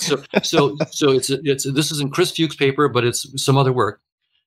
A series of measurements that you make where you can prove that with probability 1 what the outcome is going to be, but you can also prove that the outcome did not exist, the value did not exist before you made the measurement. You can prove it. So that's, again, against the local realism. But it's also against what Einstein said. So now Einstein was a realist, right? Who said if you can, without interfering in any way with the system, predict with probability 1 what the outcome of measurement will be, then there's an element of reality corresponding to the thing that you could measure with, get with probability 1. If without disturbing a system, you can predict with probability 1 what the measurement will be, then there's an element of reality corresponding to that measured value. That's what Einstein said. Really nice idea. And what Chris Fuchs in his paper shows is Einstein was wrong. Here's something, probability 1, we know what the outcome is going to be, and we can prove it didn't exist.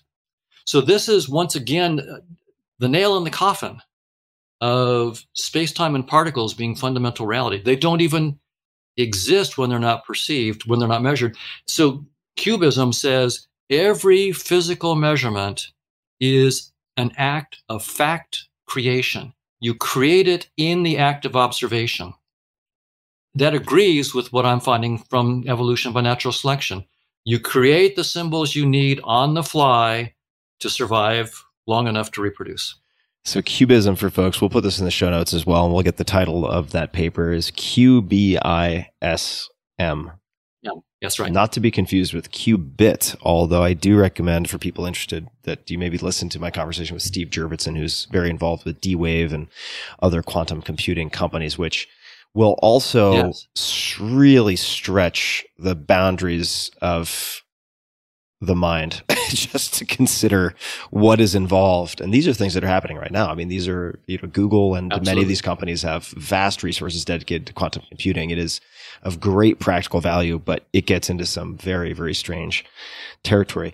Right. I'd love to know what experiments, if you could wave a magic wand, or if you just had a pet billionaire who would fund whatever you thought was worth funding, what type of experiments would you like to see, or do any experiments come to mind that you would like to see, you would love to see done in the next 5-10 years?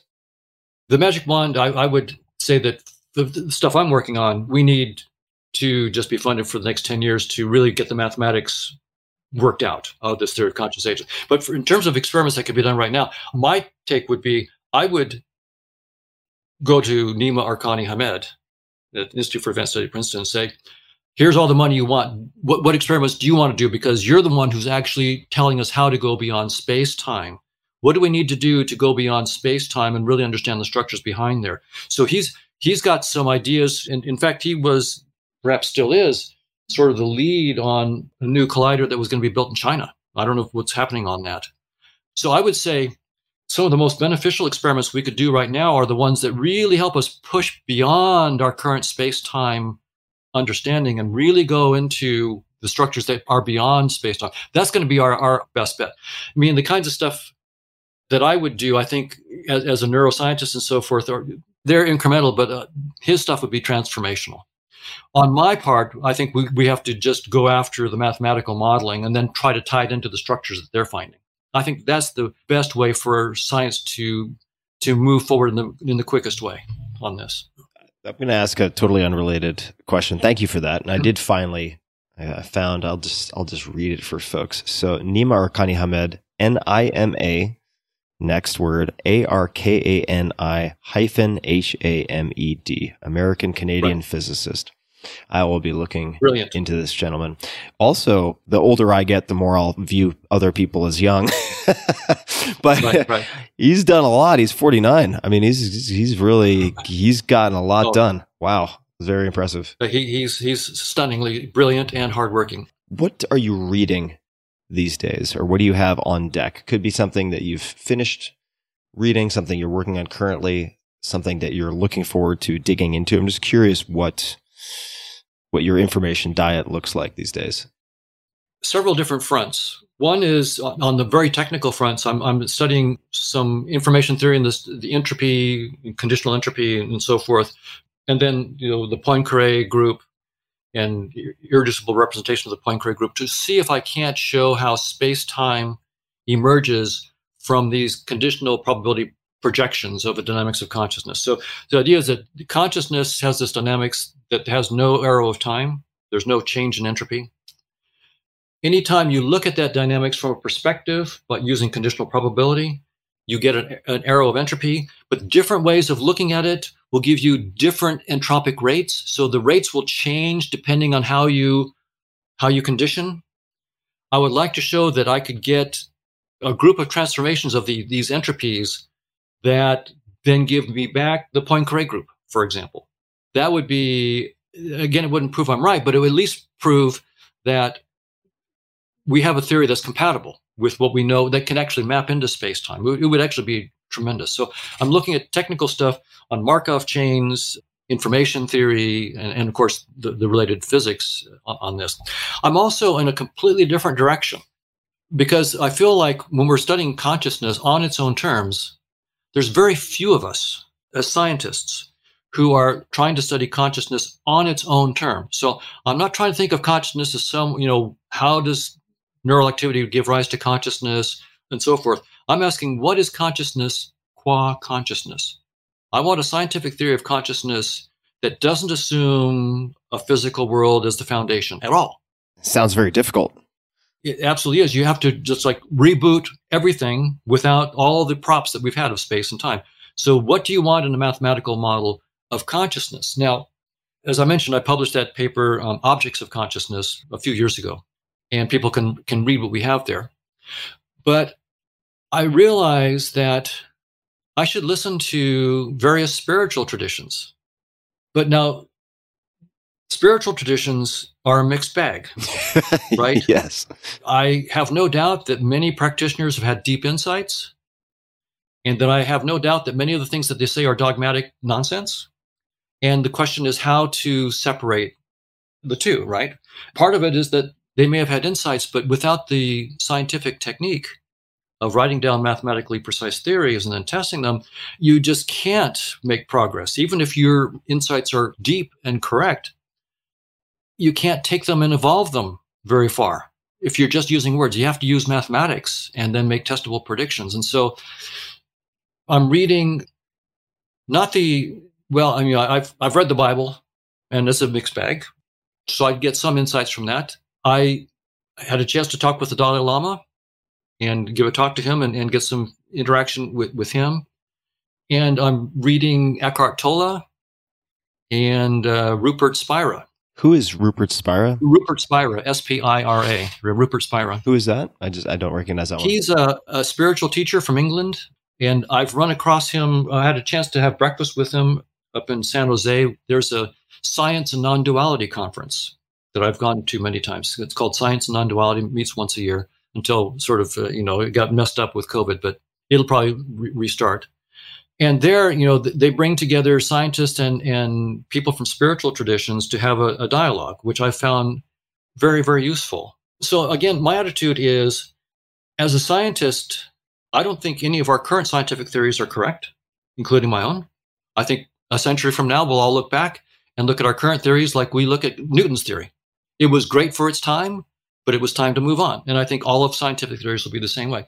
So I have the same attitude about even these spiritual teachers and the way they think about what they've experienced. On the other hand, I think it's important for me as a scientist to listen very carefully to what these spiritual teachers are doing. They seem to have explored in ways that perhaps I and other scientists have not. And can I get insights? So I'm spending time reading, Eckhart Tolle's books and Rupert Spira and just, again, taking everything with a grain of salt, but I don't want to just ignore this. I want to really think about it deeply as I try to get a mathematical model. Yeah, I wonder, as you're talking about this, I'm just thinking about the convergence of spiritual practice, not just the saturation of religion, but let's just say practices and mathematics. I mean, just offhand, and this could be completely misguided, I'm wondering if there have been any pairings of mathematicians and spiritual practitioners in, say, India. I mean, there's such a strong, certainly millennia long set of traditions related to deep practices of various types, but also mathematics. I mean, you have an incredible, I don't want to say tradition, but you do have a historical record of outstanding mathematicians out of India as well. I know two of them, and I am very, very lucky to count them among my longtime collaborators. So Chetan Prakash and Manish Singh. These guys are mathematical geniuses and with also deep spiritual understanding. They have their own spiritual practices. And Chetan has worked with me for over 30 years and Manish for almost 30. Manish was a student of mine, but he's now my superior. He's absolutely brilliant. Any mathematical savvy in our papers is not due to me, it's due to them. And perhaps any spiritual savvy is also due to them. So I don't know what I do. But anyway, these guys are brilliant. And also, I was very fortunate to work with a gentleman named, he wasn't Indian, he was Jewish, Bruce Bennett. He was just a flat-out genius mathematician with also deep spiritual understanding of Eastern spiritual traditions, I think, informed his stuff. So I've been fortunate to be and to collaborate with these brilliant mathematicians. So I agree, absolutely. So I'd love to just know, as you're reading from these religious and spiritual texts, whether it's scripture like the Bible or any other source, how do you pull from that? Like, what is your kind of filtering mechanism? Could you give any examples, right? Because I think that there are people who can hold the, let's just call it kind of rationalist, mathematical faculties while simultaneously having faith-based religion or spiritual practices. They don't have to be faith-based. I mean, you could be a mystic with direct experience. It's very different, though, to integrate those things. Right? You can have those two things coexist in you, but some would view them as antithetical to one another, right? So how do you filter? And are there any examples that come to mind of things you've pulled from spiritual practices and looked to port over into the scientific? A couple things. One, from the Upanishads, there's this saying, not that which the eye sees, but that whereby the eye can see. Know that alone to be Brahma, the eternal, and not what people here adore. Not that which the ear hears, but that whereby the ear can hear. Know that alone to be Brahma, the eternal, not that which the mind thinks, but that whereby the mind can think. Know that to be. So there's this distinction between pure awareness versus the contents of awareness. And when I realized that they were making that distinction, I looked back at my math and I realized that when I was writing down these mathematical models of consciousness, they're probabilistic models. And you have to write down, when you do that, you have to write down a probability space. So there's just this thing. It's this timeless thing, probability space. And then you have the dynamics occurring on that space. So the mathematics itself also models there's this pure awareness beyond time, beyond the dynamics. That's what I call the probability space. And then there is the dynamical system of the contents that appear and disappear within that system. So I realized that there is this really interesting correspondence between the kinds of things that they're saying. There's pure awareness, and in some sense they'll say, what you are is not any of your contents. You're not your body. You're not the sound of your voice. You're not your possessions. None of that stuff is you. You are the pure awareness, and the pure awareness is what survives death, but not necessarily any content. That does seem to correspond pretty well with some of the mathematics that I wrote down just because I had to write it down that way. That's just what you do when you write down the mathematics. And so I find these kinds of correspondences really interesting, and I want to pursue them further. The other one that I think is really interesting is the insistence. You get this in many of the spiritual traditions, but I see it really clearly like when Eckhart Tolle is explaining these things in his books like A New Earth and The Power of Now and so forth. He points out that thinking is not a very deep intelligence compared to the realm of our reality beyond thought. So in these spiritual traditions, one of the things you do in meditation is you let go of thought completely, right? Any thoughts that come up, you don't fight them, but you don't give them any space. You let them go. The point that they make is that as you do that, and it may take you years to really be able to do that, you are getting in touch with an infinite intelligence that is much, much deeper than any thought intelligence. And in fact, is the source of all intelligence that comes through our thoughts. And so if that's right, that also makes sense from this Gödel's incompleteness theorem point of view that I've been taking on this. That is that consciousness, there's no description of it, including any conceptual thought description that we can give, that even scratches the surface of the depths that Gödel's incompleteness theorem says is there. So I see this correspondence again between, so there's this really interesting thing. We need thought. Without words, we wouldn't have this conversation, right? Hard to podcast. Very difficult. Hard to podcast with. So it's not like words are bad and concepts are bad. The question is what is the relationship between conceptual systems and this intelligence that transcends any conceptual system? That's the really interesting. The spiritual traditions will say it's a pointer relationship. I'm using the word aware as a pointer. Of course, the word aware, don't take it too seriously. You can also call it consciousness, whatever, but don't take the pointer too seriously. And then some pointers are really bad, right? So we have this notion of good and bad pointers. So as a scientist, I'm going, now that's really interesting. What do we mean mathematically by a good pointer versus a bad pointer? Can we actually take these ideas and make them more rigorous? So for example, I'll just give a really simple, concrete idea of kind of thing that I'm talking about. The real numbers, the real line, from minus infinity to infinity. So that's a lot of numbers. I'm no mathematician, but it sounds like a lot of numbers. It's a lot of numbers, right? And now just the integers from minus infinity to infinity. Well, there's between 0 and 1, there's a whole bunch of real numbers, right? So there's a sense in which the integers are a very good approximation to the real numbers. There's so many real numbers between 0 and 1. 0 is not really telling me anything about the integers between 0 and 1. So you could say that the integers are a pointer to the real numbers, but it's a really bad pointer. But now take the rational numbers. A rational number is an integer divided by an integer. So you just take any two integers, you get a ratio. Those are called the rational numbers. And it turns out that the rational numbers are what mathematicians call dense in the real numbers. You can approximate a real number as close as you want with rational numbers, but not with integers. Now, it turns out there's just as many rational numbers as there are integers. This sounds crazy. So the number of integers equals the number of rational numbers. The integers are a bad pointer to the real numbers, but the rational numbers are a good pointer to the real numbers. They can approximate them. So this is the kind of thing, can we take the spiritual idea that what we are is an infinite intelligence that cannot be captured by any finite conceptual system, language, for example, speech, thought. We have this notion of good, bad, and worse pointers.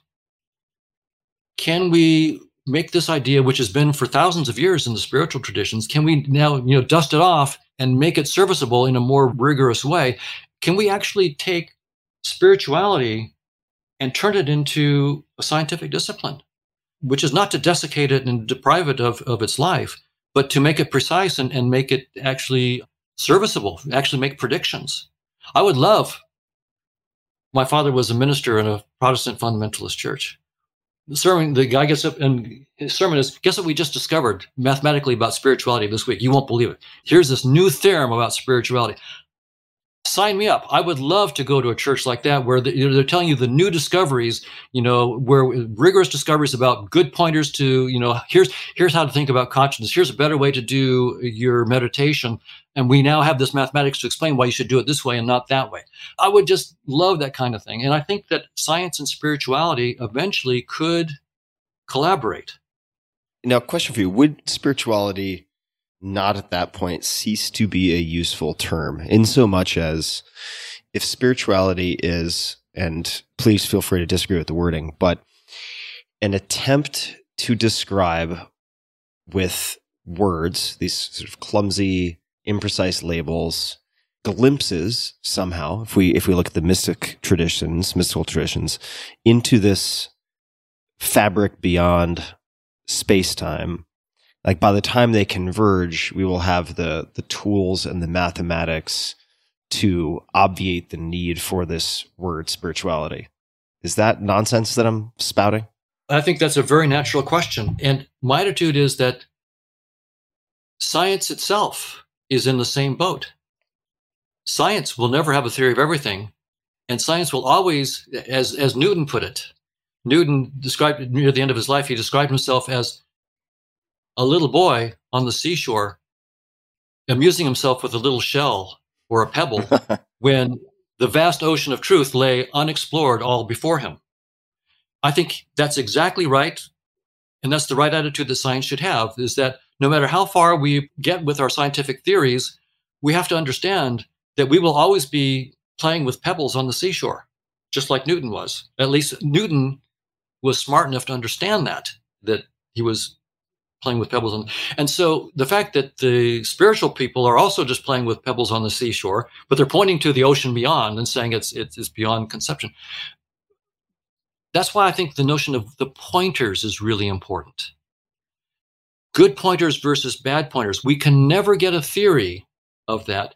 But if the spiritual traditions are right, and if conscious realism is right, even though you can't get a theory of it, you can know it by being it.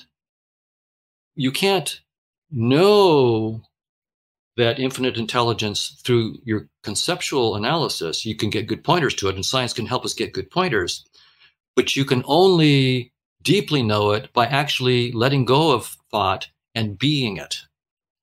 But then, as a scientist, you can go there and be it, and then come back with the goods in your own conceptual system and make progress in your science. And that's where I see this possibly going. Scientists would actually learn, once we let go of our physicalism, would learn actually how we as scientists are that infinite intelligence. But our conceptual tools are inadequate. So we have to go into that infinite intelligence in pure silence, and then learn how to come back and take whatever insights we have gotten into terms that we can actually write down in mathematics. And we go back and forth that way. So that's where I see science and spirituality eventually going. So it's going to require a scientist to actually be not only a master of mathematics and the theories, but also a master of letting go of thought and actually going into the deep intelligence, if this whole approach is correct. How much pushback / blowback criticism have you had to deal with from the scientific community for bringing the S word, spirituality, into the fold of conversation? Have you experienced that, or have you not really run into it? My colleagues have treated me very well, I think. As a scientist, I absolutely not only expect, but request hard-nosed pushback. I'll be the first to say that my theory of conscious agents is probably wrong. And I should, just to confirm that, before we started recording, you were like, the more you push back, the better. Like, love it. Hard questions. That's my job, is to contend with that. So I just wanted to confirm that. So please continue. Yeah, that's right. So I'm not interested in my own dogmatism at all. I would like to be disabused of my own mistakes as quickly as possible. And when my colleagues, what I usually talk with them about is not so much the spiritual side of things, but more evolution by natural selection entails that physicalism is false. I mean, we have to get over that hump before we even get anywhere near spirituality. So that's where I've really pushed with my colleagues. And I'm getting good feedback and good pushback of the kind that I would hope. So there's a team at Yale, for example, that, are trying to defend realism. They're trying to use evolution by natural selection. They're looking at the simulations we've done and the mathematics we've done. They're trying to find conditions in which systems could evolve to see the truth, if there were the truth. And so we're having a very profitable back and forth on that. And my own attitude is that it's no surprise that you can find certain conditions in evolutionary theory in which, under those special conditions, organisms could see the truth. The thing will be that they are probability zero. So if you are going to bet, you would not bet on them. So, and that's a whole other discussion. I'll just say one thing about it, and it has to do with their approach is, if you have lots and lots of fitness payoff functions, and you force the organism to only see the world as a unified whole, you can't carve it up. Then in that special condition with many thousands of payoff functions that are coming very, very quickly, you can't adapt to any payoff function. And so truth is what you sort of default to. So that's great.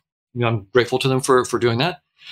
What we've shown is that if you allow an organism to cluster the payoff functions into similar payoff functions, so that you can sort of take these 50 payoff functions are roughly the same, so we will just make one payoff function for all of them. Now, a quick question. Fitness payoff function. I mean, I think of, I'm probably very simplistic viewing fitness payoff function as successful reproduction. What would other payoff functions be?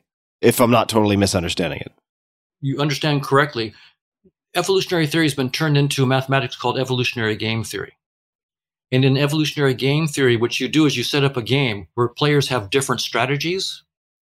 And when one strategy interacts with another strategy, it will get a payoff, a dollar amount or something that it gets for that. So for each strategy interacting with another strategy, you have you get a matrix of these payoffs that you get for strategy interacting. You have rules for accruing points effectively. That's right. And the more points you get, if you get more points than the competition, then you have a greater chance of reproducing effectively than the competition. Those are the payoff. So you have these payoff functions. So when you mathematize evolution by natural selection, you get these payoff functions. And yes, if you allow an organism now that's dealing with thousands of payoffs, and we have thousands of payoffs that we have to deal with. But if you can group them, cluster them into these actions with these payoffs, you have roughly the same payoff. So let me make what I call an object out of them. So what we call visual objects or physical objects are merely data structures by which we sort of put together a bunch of payoff functions together so that we can just use that as a shorthand for if I have an apple, you can bite it, you can eat it. I wouldn't do other things with it. I wouldn't try to drink it, right? I wouldn't try to mate with it. So there are certain payoffs you're not going to get from an apple. With a stick, right? I mean, I can beat someone with it, but I wouldn't want to eat it and I wouldn't try to drink it. So different objects will have different payoffs. And so what we've showed in our simulations just in the last couple of weeks, so this is just brand new. So this is in response to the team at Yale. We found that what they did was correct, but as soon as you let organisms cluster the payoff functions into objects, then you get far more payoff for not seeing the truth. You make these fake objects, which are just data structures for the fitness payoffs. And so once again, we actually then see where objects come from. They come not as representations of the truth, but as mere conveniences for representing payoffs. Don, this has been tremendously fascinating. I could certainly continue with many questions for many hours, perhaps another time, perhaps a round two. Yes. Is there anything else you'd like to say? Anything else you would like to mention before we bring this first conversation to a close? I think the thing I would highlight, we've talked about it before, but I would highlight it at the very end, and that is the nature of science. Good scientists understand that we will never have a theory of everything. When they talk about a theory of everything, it's with a wink and a nod. That science is a never-ending process of getting deeper and deeper theories, but each theory always makes assumptions. And as scientists, it's not our duty to believe our theories. It's our duty to study the theories, really understand them thoroughly, and then try to break them. The point is to break your theories. When you can break your theory, when you find its limits, that's when you break out the champagne, because that's when you're going to go to the next step. And Gödel's incompleteness theorem tells us that this process will never end. So there is job security. Go to science. Job security. I love that. Well, Don, people can find you on Twitter at Donald D. Hoffman. You have a fantastic Twitter feed. You really share quite a bit in terms of references and articles and so on. That's Donald D. Hoffman, Hoffman. And it has been so much fun to have you on and to have this conversation. I appreciate you taking the time. It was a great pleasure, Tim. Thank you so much. And for everybody listening, we will add copious and detailed links in the show notes as per usual at tim.blog/podcast. And until next time, thank you for tuning in. Hey guys, this is Tim again. Just one more thing before you take off, and that is 5 Bullet Friday. Would you enjoy getting a short email from me every Friday that provides a little fun before the weekend? Between 1.5 and 2 million people subscribe to my free newsletter, my super short newsletter called 5 Bullet Friday. Easy to sign up, easy to cancel. It is basically a half page that I send out every Friday to share the coolest things I've found or discovered or have started exploring over that week. It's kind of like my diary of cool things. It often includes articles I'm reading, books I'm reading, albums perhaps, gadgets, gizmos, all sorts of tech tricks and so on that get sent to me by my friends, including a lot of podcast guests, and these strange esoteric things end up in my field, and then I test them, and then I share them with you. So if that sounds fun, again, it's very short, a little tiny bite of goodness before you head off for the weekend, something to think about. If you'd like to try it out, just go to tim.blog/Friday. Type that into your browser, tim.blog/Friday. Drop in your email, and you'll get the very next one. Thanks for listening. This episode is brought to you by FreshBooks. When you're running your own business, it's easy to get weighed down by work that doesn't get you paid. That's why I love FreshBooks and have been recommending them for years on this podcast. It's an all-in-one accounting and invoicing solution built for small business owners like you. I've polled tons and tons of my listeners and readers who have brought up FreshBooks over and over again, and you guys have better things to do, so do I, than get caught up in admin work. Whether you're a podcaster or a creative agency, you can choose a plan that's right for you. FreshBooks has been used by more than 24 million people, and it can save you more than 11 hours a week by automating invoices, expense tracking, online payments, and so much more. Easy to understand reports and an intuitive dashboard let you know at a glance where your business stands. You can create, customize, and send branded and professional-looking invoices in about 30 seconds. You can also avoid that awkward exchange with your clients about overdue payments. FreshBooks automates sending late payment email reminders and allows you to send a customized message on your behalf. FreshBooks is a simple and intuitive tool for small business owners. But if you ever need a bit of help wrapping your head around something, they have an award-winning Toronto-based support team who are always happy to help. So try FreshBooks free for 30 days. No credit card required. Go to freshbooks.com/Tim. That's freshbooks.com/Tim. This episode is brought to you by JuneShine. JuneShine is better for you alcohol. I enjoy grabbing a can of JuneShine, which is hard kombucha, in the late afternoon after a workday like today. It's a beautiful day in Austin. This is when I started drinking JuneShine more than a year ago. Early spring. This is the perfect time to have a can of, say, Grapefruit Paloma, maybe my personal favorite. But as I mentioned, love grabbing a can of JuneShine, maybe after a long day, when hanging out with friends on the weekend. You've also heard me drinking JuneShine in a few random show episodes with Kevin Rose. And I love many different flavors, Grapefruit Paloma being one of them, but I usually grab a sampler pack and just rotate through.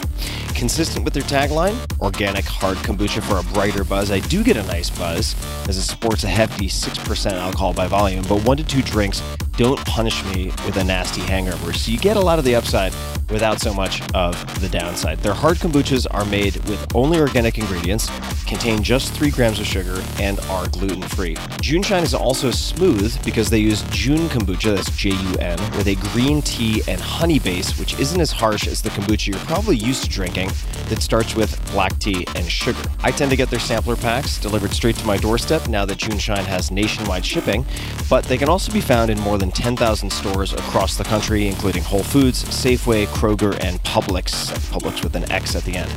Listeners of this podcast can now receive 20% off their first purchase of JuneShine Hard Kombucha, plus free shipping on orders over $75. I recommend trying one of their best-selling variety packs, which is a great way to try all of their delicious flavors, and they have some very cool combos. So go to juneshine.com/Tim or use code TIM at checkout to claim this deal. One more time, that's JUNESHINE.com/Tim. Check it out.